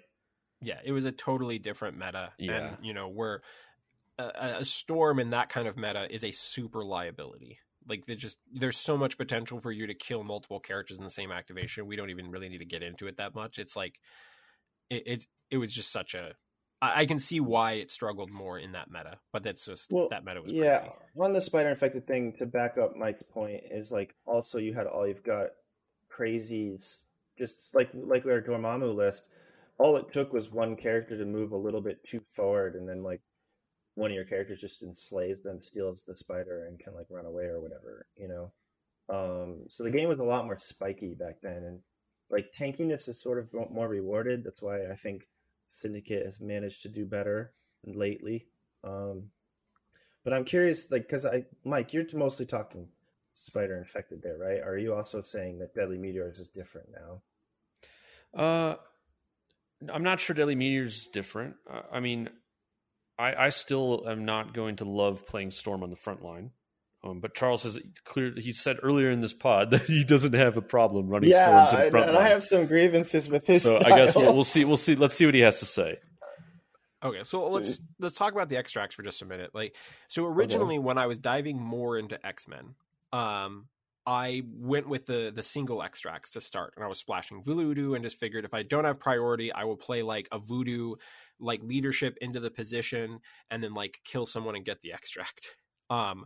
But I was just mathing out different situations, and I didn't like the same thing that you were talking about, where when you have all these different extracts on the table, then you can't storm jump as much. And so I was actually playing for a while. I played Alien Ship and Scrolls and Researcher, thinking, well, like at least with Researcher, right? Like there's never an extract, so everybody can always jump. And Doctor Strange on Researcher is very good. But what I found is there was still more situations that I felt like my opponents could get the advantages in those situations than with the spiders and with the cubes. And in general, spiders is probably my preferred one because one, it hurts the teams that play a little bit wider because they can't hold multiple on the same character. You can't end up with multiple spiders all on Hulk. And so it's a little bit easier for you to outplay your opponent with it. Oh, I think you said punishes wider teams. I think you mean narrower teams. Yeah, correct? Narrower teams. Yeah. Okay. The fact that I'm playing a wider team, like I can more easily hold multiple spiders. And generally, like if I'm holding 3 or 4 spiders, I am happy about it, even if I can't use the leadership. Like it sucks that I can't use the leadership because herbs exist, and so the leadership can't allow you to move with an extract. And this is part of why I hate the herbs, and I'm 100% on Team DeLuca on this one. But we don't have to get into that. I just wanted to say, like, it's a balancing act. Like, neither of the situations are perfect. I've just felt after testing, I will lean towards spiders as my first choice, just because it keeps it spread out. And I'm not generally like, my first goal isn't making attacks. And so if I move, it's just like people move me away or move me closer, and then I'll like run to another secure. But I can see I see your points, and it's just like there isn't a perfect situation. We're just trying to come up with the best possible way for you to get an advantage with the extracts, and there's no 100% awesome answer right now, right? I think we can all agree on that.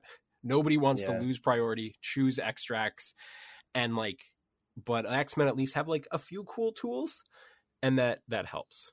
So do you guys want to comment or ask any other questions on that before we go to Meteors? No, I think I agree with you. Actually, it's kind of connected really with our last episode, what Mike went over pretty well, which just the way the game is evolving and everyone's getting either tall or super wide. I really agree with you that I think even though our old testing says don't do this, I feel like the game's evolved in such a way that we kind of have to, and it's the lesser of many evils, you know. So until we get better choices, maybe I don't know really, but I'm totally conceding on the spider thing, and I'm all in on that. What throws me though is I'm still not convinced at all about deadly meteors.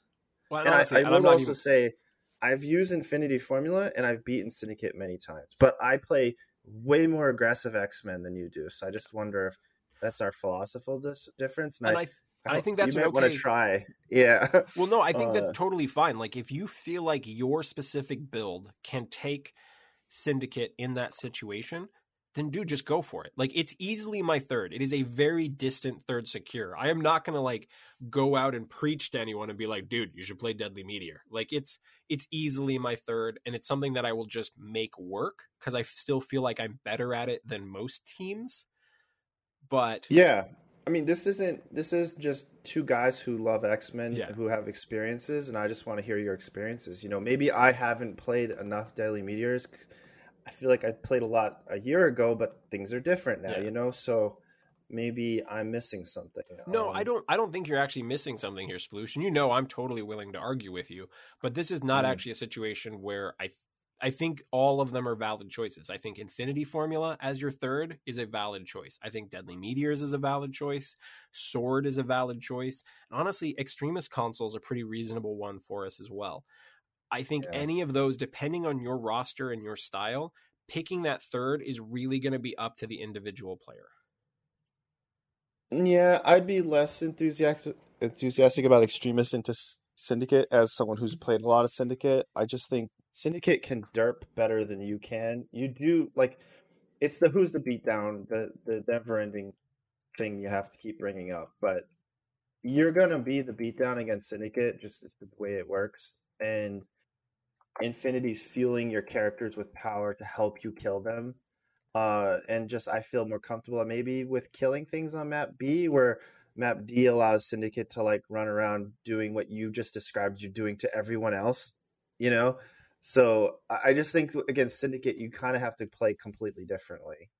Yeah, Syndicate. And I mean with characters like Black Panther, like you can easily end up with a point that they're never going to score, and they can't run around as well. Like Kingpin can't move around like all of your characters can move around. It's but again, we're talking about the distant third secure. It's just depends on your build and your strategy, and it's really going to come down to some of the very subtle choices in your roster, like which one you want to play. And like when I switched in Corvus and X-23, I liked Meteors just a little bit more than Infinity Formula. But dude, I could flip flop and go back to Infinity Formula at any moment. It wouldn't be that weird.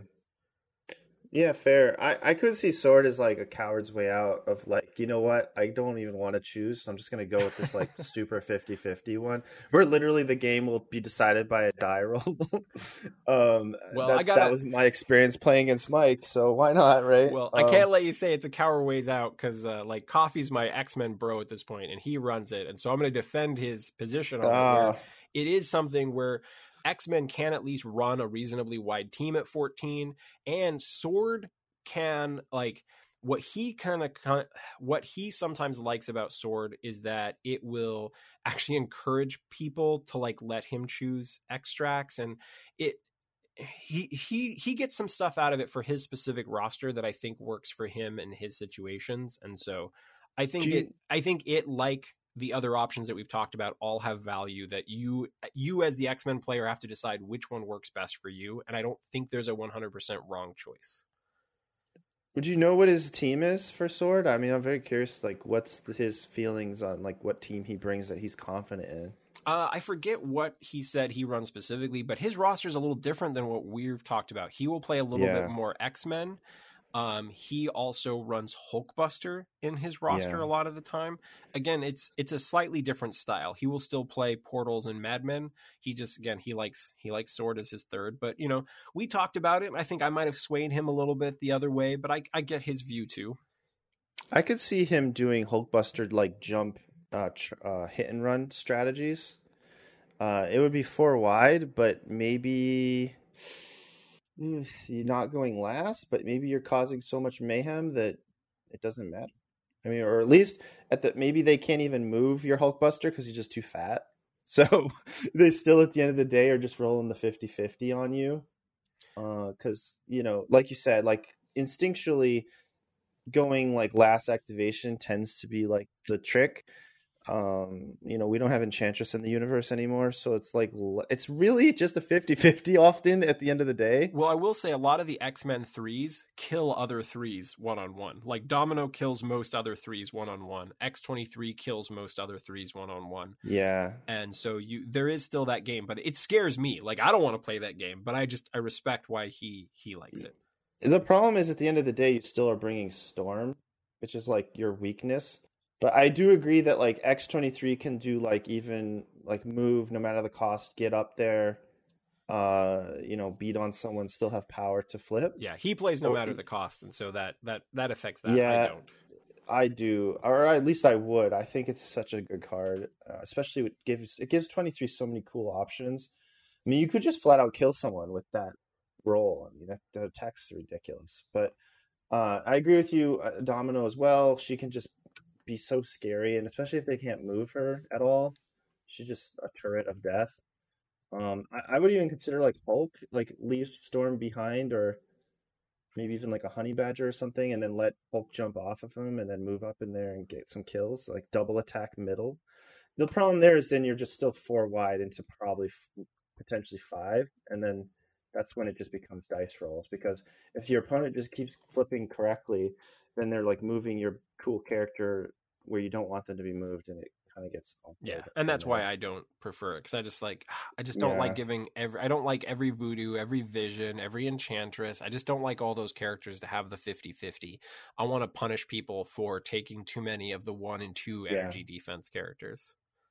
Yeah, that's why I say the coward's way out, and I don't feel shameful about it. I mean, at the end of the day, you're like literally just like, see that die over there? That's going to decide a lot of this game. Let's go. and I would rather, this is competitive talk. We want to find edges and hedge our bets, So if you just say, you know what, I'm done. I can't pick this last card. Let's just roll the die. That's certainly an option, and it can work. Well, that's sometimes what Hammers feels like. You're like, well, this is just going to come down to somebody's crazy dice one way or the other. Yeah. All right. Well, it's interesting talk. I think we've murdered the discussion on objectives, but I love it. And good stuff. Dude, choosing your crisis is one of like the hardest, most subtle parts of the game, and it's probably something we will endlessly discuss. Oh yeah, and I mean, for everything we mentioned, we didn't mention like most everything, right? The majority of the game we didn't even mention, and there'd be no time to do all that. But not bringing something says as much as what you bring, I think. So yeah, that's definitely the strengths and weaknesses. I don't know, Mike, if you want to have any thoughts on that part, or just move on here. No, I mean, I've ranted about crises and what is in the game enough. It feels like it's every episode at this point, but yeah. So funny story. I was re-listening to the B's and D's episode, and then went from that one to the most recent episode, and it almost felt like the conversation just accidentally continued, because it went right from complaining about herbs to complaining about herbs. Hell yeah, at least we're consistent. I was like, oh man, that's like, you could literally just combine the two at a certain point. It was kind of funny in the moment. Yeah, yeah. I definitely try not to like contradict myself, so that's good that you are consistent. Yeah. All right. Well, Sploosh, where do you want to go next? Well, I wanted to talk characters, but after just what we talked about, I don't think we're going to come to the same conclusions, because we're kind of pulling in different directions a little bit. I guess, like, so hear me out here, but when I play an affiliation, you're going to want to play characters that are like best in class, right? Like I agree. They're just the best at what they do, and they're affiliated. So yay, And I already mentioned earlier, like Rogue can handle size 4s, which is huge right now. X-23 is like almost Zemo, which, that doesn't, I love Zemo. So more Zemo is good. Well, she's a Zemo that can hold cubes for you, which is yes. a pretty big deal. Healing factor's sweet, Yeah. especially with cubes. Yeah, so Extra 3 is amazing. And then you have Domino, who's probably one of the most killy characters in the game secretly, as far as 3 threats go. And randomly tanky? Yeah, but what I didn't... Well, I mean, Rogue can move things, but your 3s are, in my opinion, Domino X-23 most of the time is what I would like to bring. And that just screams like, I like killing. That's what I'm getting out of it, because 23 is not moving anyone, and Domino doesn't move people either. So here's what the way that I would approach it is that one of the nice parts about having threat is that you just don't always have to use it, right? Part of it is just how it scares your opponent and how their opponent has to play around that potential. And so you can still play for the secures and have these killy characters that then will punish someone if they come after you and try to flip that point. And then you're like, boom, I will just kill that character in response. Suck it. But that doesn't mean you have to build out the whole team for offense. But I like it when my team has lots of ability to apply threat when I need it. And so like, oh, maybe the flips haven't been going as well for me, or maybe I had a couple of key bad rolls, or my opponent's playing very aggressive. I want to be able to like recognize when I'm the beatdown and have an option there. But that doesn't mean it's my first plan. So I think you can do a mix of both. I would still say playing for the secure is their strength, but they have lots of ways of countering how other people are going to address that. Does that kind of make sense, Sploosh? Yeah. I mean, like, obviously, if someone was just like double move last activation next to Domino, you're gonna like activate Domino next turn, right? Like, you have priority. There's this dude standing next to you, and you can kill them. Like, what I'm saying? Like, I assume you will kill things if people make like poor decisions and move things into your threat zone or whatever, right? Like, you're not gonna like just double move, run Domino away because like. I don't know. Not usually with Domino, but yeah, part of the niceness of like Domino's survivability, like depending on what character they moved, right? If Corvus moves, that's a harder one, but depends. If it's another 3, most of the time I'll feel like Domino can probably live through it, and I would still look for spots on the table where there is a more crucial move. And it's easy to not let yourself get trapped into feeling like you need to daze that character to win. I'm like, is there a character who's holding an extract that I need to get to safety to have a 0% chance of losing that extract?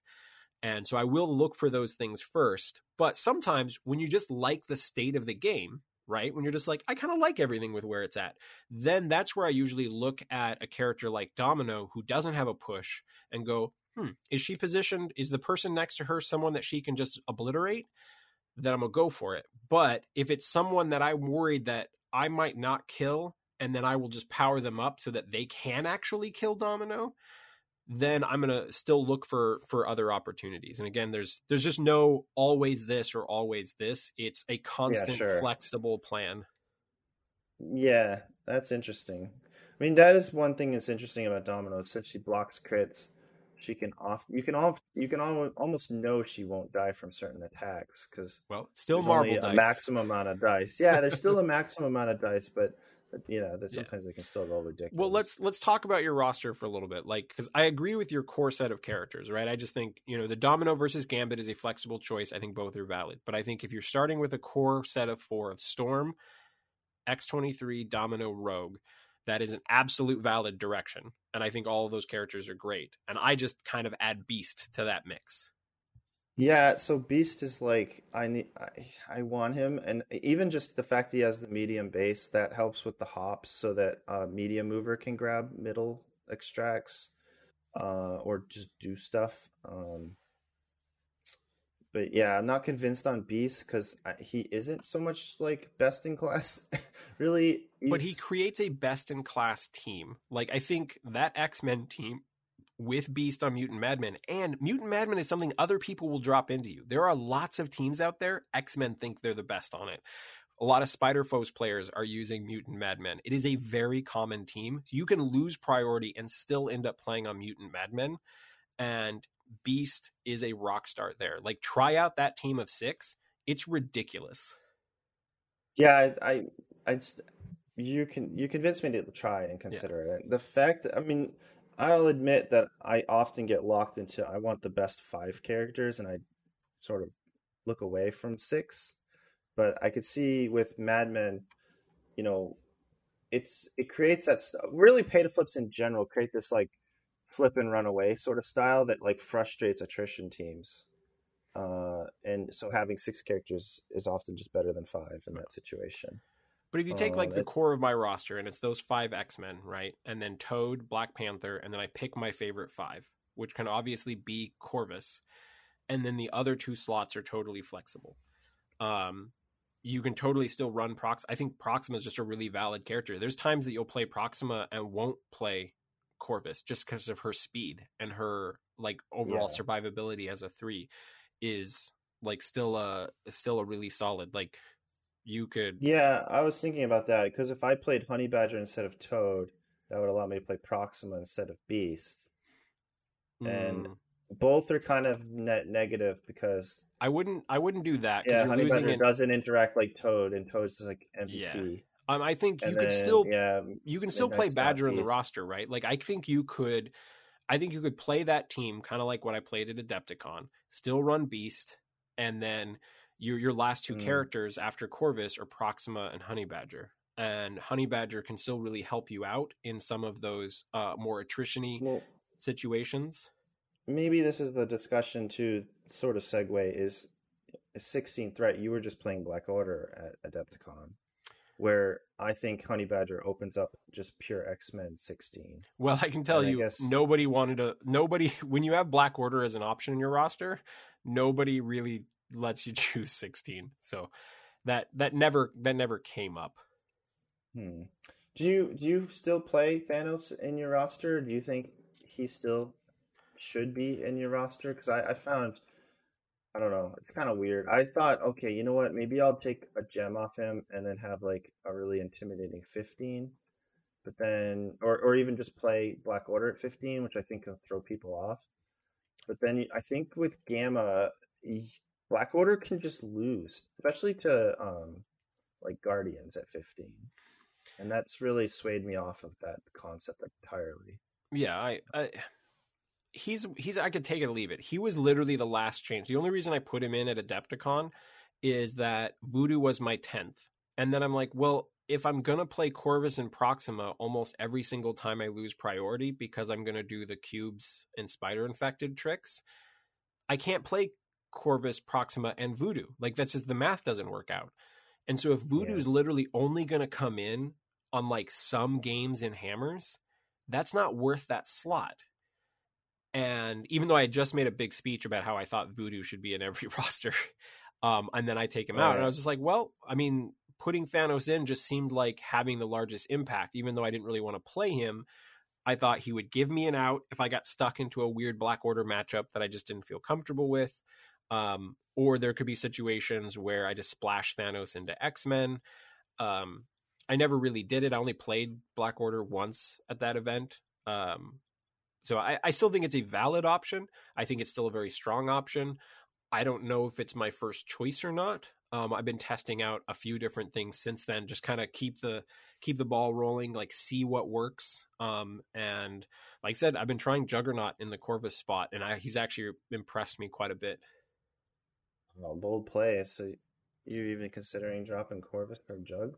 That's what I've been playing right now, and that's what I played at the last event. I actually played it with a Wakanda splash, so basically that last spot was Shuri, and so that I could play Wakanda, and I switched Toad for Okoye, and it's very good. I liked it quite a bit, again, but it's hard to tell which one is the best version, because they all kind of they shift your strengths and weaknesses just like little notches. Like if you imagine a big DJ setup and equalizer, each of these changes just makes one matchup go down a little, another go up a little, and it's very interesting.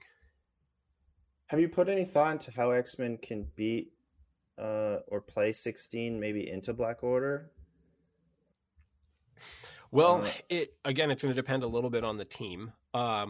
I think, especially if you're running one of the teams where you're going to fit Jean in there, I think she messes with that stuff quite a bit. And there's been a lot of times I've considered putting her back in because she will really mess with that Thanos math. And I think playing Jean, 2 of the 3s, picking your Toad or a Koye or whatever that other 2-threat is, and then you can either splash a 3.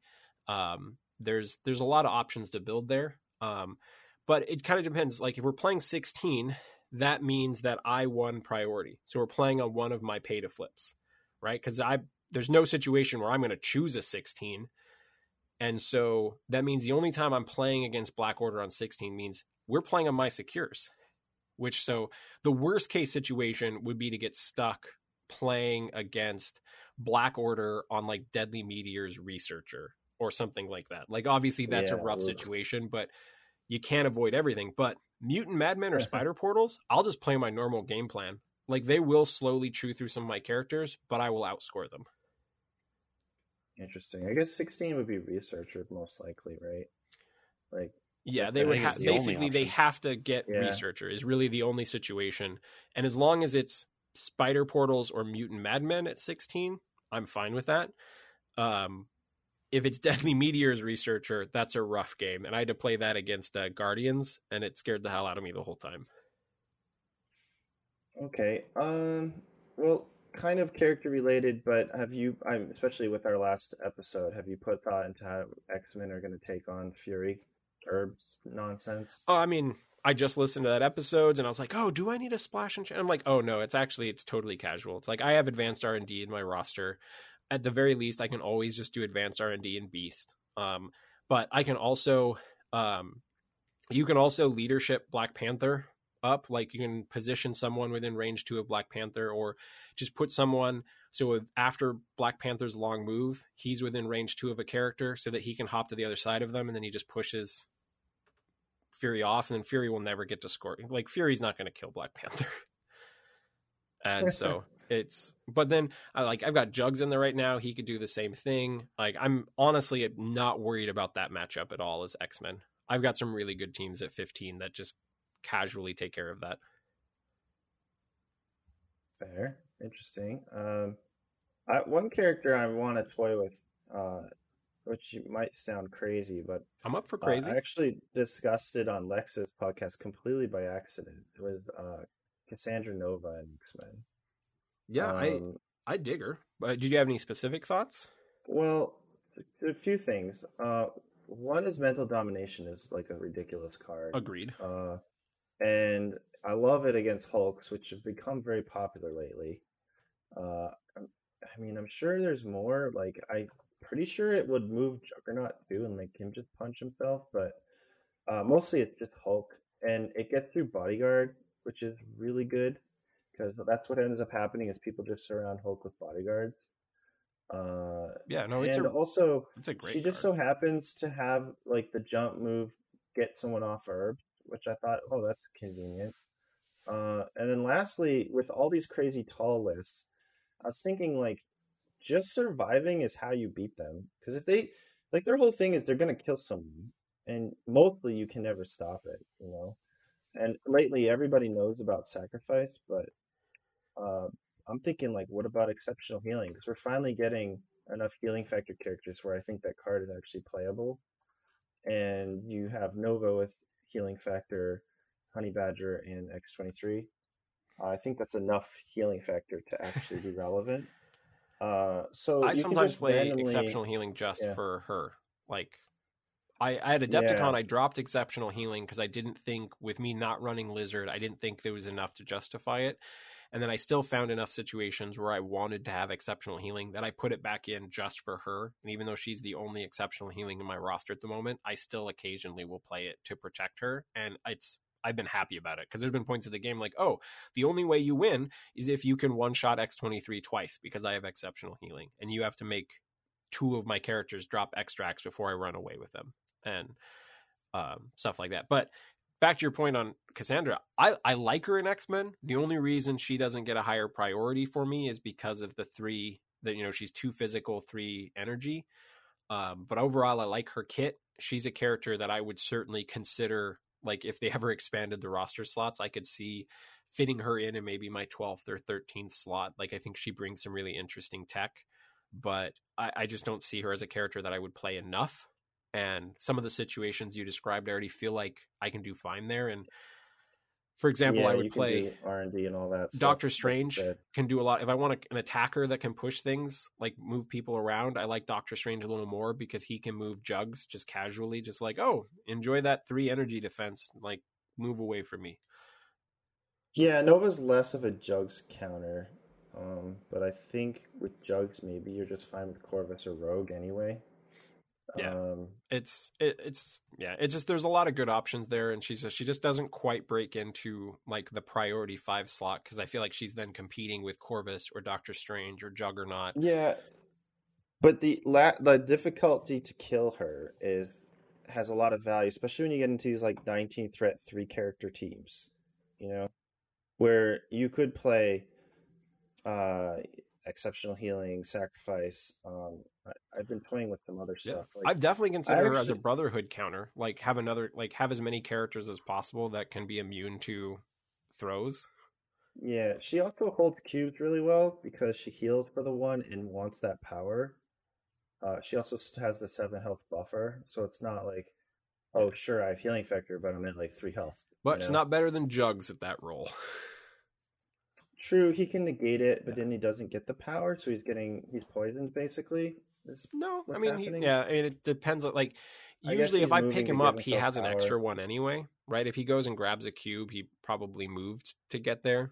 Because you can end up in situations you just like bounce, do the bump, walk once, grab it, walk back, and so he still has 2 extra power, and then he can negate the cube damage and still like keep that cycle going. Yeah, I mean, but you're like super embracing passivity, if that's a word. I don't even know if that. But I guess I don't know. Yeah, I follow the pacifist way of the DeLucas. I think the word you're looking for is pacifism. Sure. Yeah, I was just making up a word there. Honestly, I didn't know. But so I guess then I have to ask you, how do you plan on beating Syndicate with X-Men? Because they've always been arch nemesis. Well, so I will say when I think about my second affiliation or like what else I'm splashing in, Criminal Syndicate does come to mind a lot. But if I win priority, I'm not worried. I feel very comfortable beating Syndicate on my secures. Now, if I lose priority, it's going to depend a little bit on the exact one. I can occasionally just beat Syndicate when they do the Terrigen Mists or Mayor Fisk because of their lack of speed on so many characters. I can often outposition. I will overwhelm one side and be able to keep the score on that and eventually like totally dominate that side. And so I will sometimes play that strategy, but I don't think that's the best crisis for them. I think really if I was talking with Coffee about this, and I think if you have to play X-Men into Scoundrels, Spider Infected, you're probably going to lose against Criminal Syndicate. And that's why, like, in this most recent event, I had the Wakanda splash. And so if I had to play against Criminal Syndicate on Scoundrels, I was going to see how often I could just push all of their characters off the points and go that way. Yeah, it's still a challenging game. If you lose priority to them, you're going to have to outplay them. So it sounds like your plan is like a different affiliation, because I assume even Black Order would be like your go-to on Scoundrels if you had to. Yeah, if I got trapped infected. If I got trapped into playing against Criminal Syndicate, I might heavily consider that. But I do think that Gambit helps in the Criminal Syndicate matchup because he can push Kingpin off, he can push Lizard off. He does surprisingly good work, but it's just that's one of those matchups you want to win priority, and when you don't, it's going to be an interesting game, and you want to make sure there's a plan built in there somewhere. Yeah, I wish I had some magic answer for it either. Like, especially if people are playing a similar syndicate that I was playing with, like Corvus Proxima, it adds like a whole nother element to them. That's just it's like a rock and a hard place sort of situation. And if more Syndicate players played Black Panther, I would be even more worried. And thank God that nobody has caught on to that. Yeah, and that brings it up. I got to acknowledge, like, I don't know if you had full influence on it, but I, at one point, just decided I don't need Voodoo. Like, I'm just going to play Panther. And, dude, Panther destroyed for me in the last season. Panther definitely won me some games. Probably... at least like half the games of my 6 wins was like on the back of Panther just being crazy. Well, the plus side is if everybody runs pay to flips, then Syndicate's going to lose like half their games, and so may not have to see them on top tables. I mean, I was playing Mutant Madman, and it's just like Panther's pretty damn good at Mutant Madman. Yeah. He just was like soloing a whole side himself. It's ridiculous. That's what he does.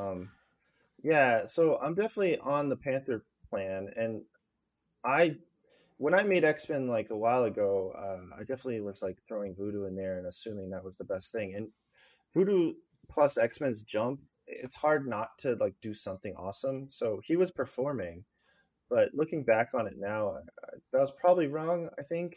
And especially like we were discussing pay to flips, like Voodoo's just not like even that great on those. Yeah, honestly, if I had to if I were going to play like the roster that I played most recently, and I had a chance to make adjustments before playing in another big tournament, and I had Voodoo in there, I would actually switch Voodoo for Black Cat. I found that the problem was that even if I faced off against like Alien Ship on one of my pay to flips, I still didn't really want Voodoo. Like I still felt like he was a little bit too much of a liability, and what he did to my math I didn't like. Whereas it's a lot easier for me to splash Black Cat, and she's a long mover, and she's got the 3 energy defense, and she fits into my pacifism plan a little bit better, where like if she's sitting on a point with someone, I don't have to kill them, I can just stagger them, and then they're not going to unless then I only have to worry about a one shot. It's just stuff like that, and she would give me a way to like steal something off of like a Hulk or something, and so I don't have to worry about trying to kill Hulk if he happens to get the alien ship. So I think Miles is also a reasonable discussion for that slot, but I think maybe Black Cat's a little bit better. And I think that's what I will try next. But that's still like, and I see you considering Cat, and maybe Cat is why you think like, how do you play Syndicate with X-Men? They're not really any like connecting pieces, What do you mean? Like playing them in the same roster. Oh, like I actually built a roster today. It's in my Discord. I like my last slot is Kingpin, and I was like, you know what? I could totally play, like, say someone is like, we're going to play Scoundrels. And I'm like, great. Well, all my threat levels are 17, which means we're going to play 17. And I'm going to play Kingpin, Black Cat, Bullseye as my 2. And then I can either do Juggernaut and like one of my 3s, like Beast or something. Or I can do like Rogue and Black Panther. And like going second on Scoundrels with a Criminal Syndicate team that has Panther, like I think I could probably play my way out of that situation. But you cut Toad for Bullseye to make it work? The Toad is a flexible slot. It can be any interactable 2 for the most part. Depending on the exact build, I'll rotate that between Okoye, or if the other affiliation benefited from Bullseye, I think he still works out in that slot reasonably well. Yeah, Toad is like extra feisty with. Yeah, Toad is my first choice, 100%. I just flips. If I wanted to like have the Syndicate to go, oh well, if you're going to force me to play on Secures I don't like, well then you get to play against Syndicate. So enjoy your decision. If I were going to do that, like that 3 core, but you don't have to do that. I'm just still saying I would splash Black Cat over Voodoo right now in the Wakanda / X-Men build. Interesting. So, and then you just play Syndicate mirrors and hopefully have the better. Well, in that setup, if I played against Syndicate, I would be playing Wakanda. Like if I had to play against Syndicate on Scoundrels or something, I would play a Wakanda build. Wait.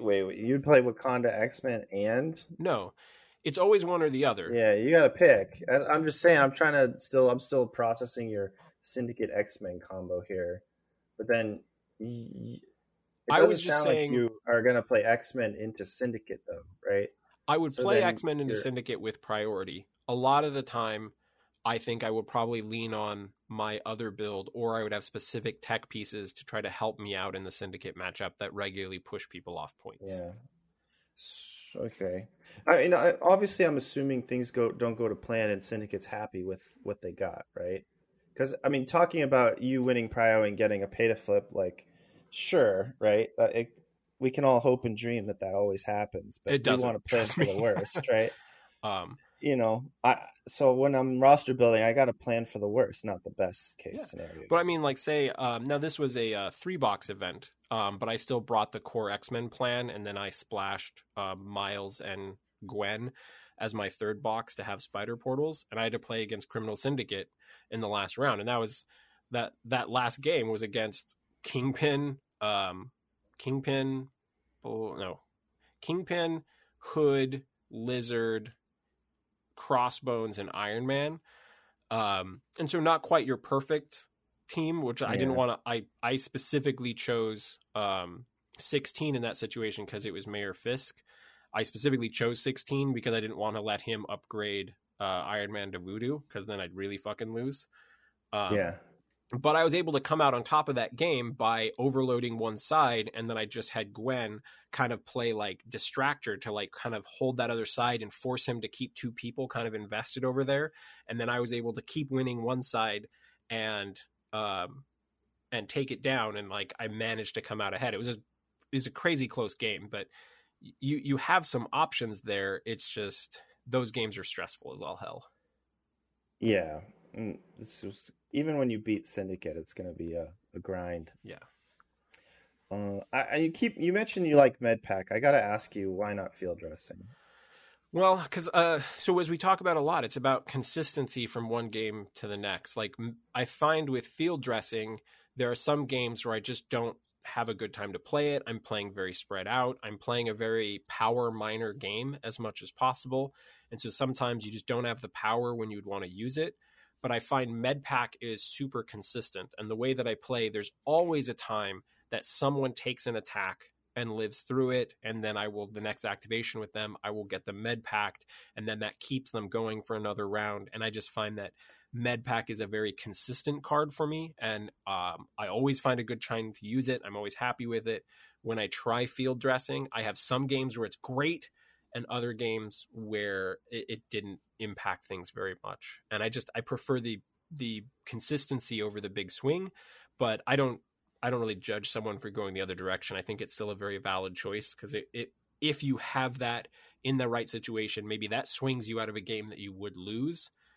And where maybe MedPack is sometimes helping me in a game that I'm going to win anyway. Like, you could look at it both ways. I think they're both valid choices. And I think it probably at this point, I think there's people that have just been practicing with field dressing constantly and they love it. I think there's people that are practicing with MedPack and love it. And I think at this point, it's probably more than a habit than necessarily being a right choice either direction. Yeah. I mean, when I played Syndicate, I used MedPack and I think it was the right choice. But I get the vibe that you play X-Men a lot like I would play Syndicate, which, run away, don't give them power, keep VP leads, that kind of thing, Well, I'm almost always playing it on someone who's holding an extract. And so that's the thing. Field dressing doesn't stop an extract from going away. And that's one of the big things, that when someone starts putting attacks into whoever's holding an extract, I want to heal that character and keep the extract as long as possible. Whereas field dressing gives you the character back and gives you the activation, but maybe that activation doesn't actually get you the extract back. Is kind of part of my logic. All right, fair enough. I mean, I just think also that tall lists fear field dressing, and sort of like the wider or maybe sort of even 5v5 or whatever are going to be more annoyed by MedPack, right? Yeah. Like, and I'm personally maybe wrongly worried about the tall list, maybe more than I need to be, but like Domino is 5 health, X-23 is 5 health, Storm 5 health. Like, I am not confident in those characters staying alive. Go with Honey Badger as well with 5 health. Well, you do often have cover, and so it helps. And I think you often have cover. I get cover a lot. Like, it's something you got to pay attention to and keep in mind. But you'd be surprised how often people are making range 3 attacks from just outside of range 3. And I'll even find in games where I'm like, I left a character in a position, and I'm like, I could have backed them up to like maximum range 1 and then didn't, and then end up being just within range 2 for an attack. I'm like, man, I would totally have cover if I just played that a little bit better. And I keep finding those situations where I can play better and get cover more often. But I will say, Sacrifice, I play that card all the time. That is that will not leave my roster, and it makes my 5 a lot. Yeah, Mike and I fell in love with that card a while back. Good times with Sacrifice. Yeah, it's a card I cannot believe how long I slept on it. But part of me, for some of those tall teams, like it's part of why I'm considering going back to Okoye as the primary 2. I'll let this spoil this thought on your episode and not on one of mine. I actually think one of the main reasons why the tall teams are so successful now is because of the Okoye nerf. And I don't think anyone said it yet, but she used to be in every team. And when you have that key activation, right, with that big character, and then one of those attacks goes into Okoye, and now they don't daze anyone, that's awful. But Okoye's drifted out of the meta, and so now there's almost no bodyguards. And there's some, right? But it's not every team, and so that's made the tall teams even more successful. And so I'm like, maybe I just need to go back to Okoye. That's actually an interesting take. Yeah, every team had a bodyguard, and arguably, it's the cheapest bodyguard in the game. So, yeah. And she's reasonably tanky, so she has a reasonable chance to live through the attack and bodyguard again. It's not weird for her to bodyguard 4 attacks over the course of a game, and that's a huge deal to those tall teams. And I mean, obviously, everything else affected too, right? There's so many things that impact this, but I think that might actually be the largest impact of their success, and I don't think that's clicked yet. And so that's been something I was saving to bring up, and so I'll do that as my Danger Room tech. You're welcome, everyone. Okoye, still probably worth considering. Yeah, Okoye with X-Men is also hysterical. I've had some crazy games where my Okoye has taken 12 blocks or something, just cover every roll and re-rolls, and it gets kind of crazy. I think it's an interesting take, and I think it's probably was a passive effect of the fact that if we're all going to play Okoye anyway, it wasn't even we were consciously trying to block tall teams, and just the fact that she was overpowered because it's just threat redistribution. She's literally cheapest character in the game. Blocking anything else is going to be a profit for you, right? Yeah, and she's still reasonably durable. She still fits in all the other plan, right? She's still 3 physical, 3 energy. She's got a defensive reroll. She's got martial art. There's still a lot of things to like about her. So even if she doesn't bodyguard attack, she's still a durable 2 that stays alive, which is the primary thing that I want. I have kind of preferred Toad because of there's just been times where he can interact and flip something that Okoye couldn't have gotten to.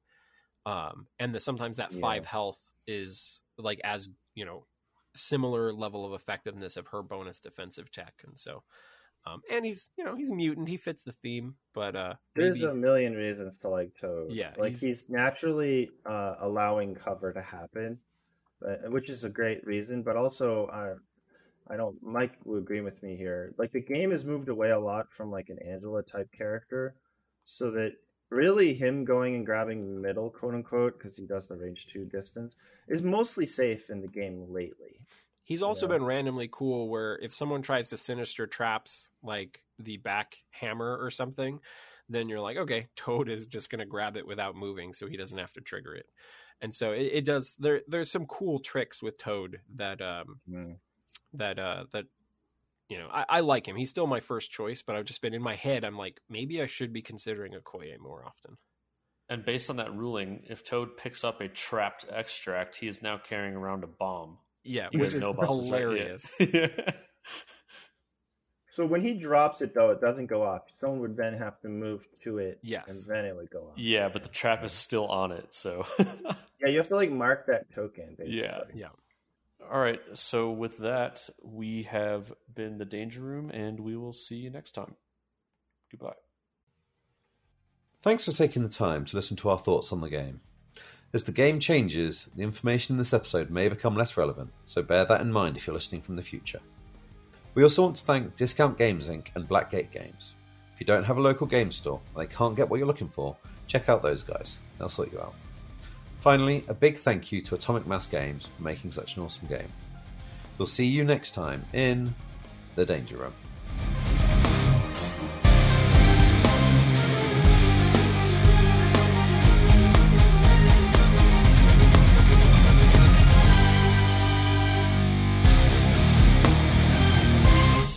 Simulation complete.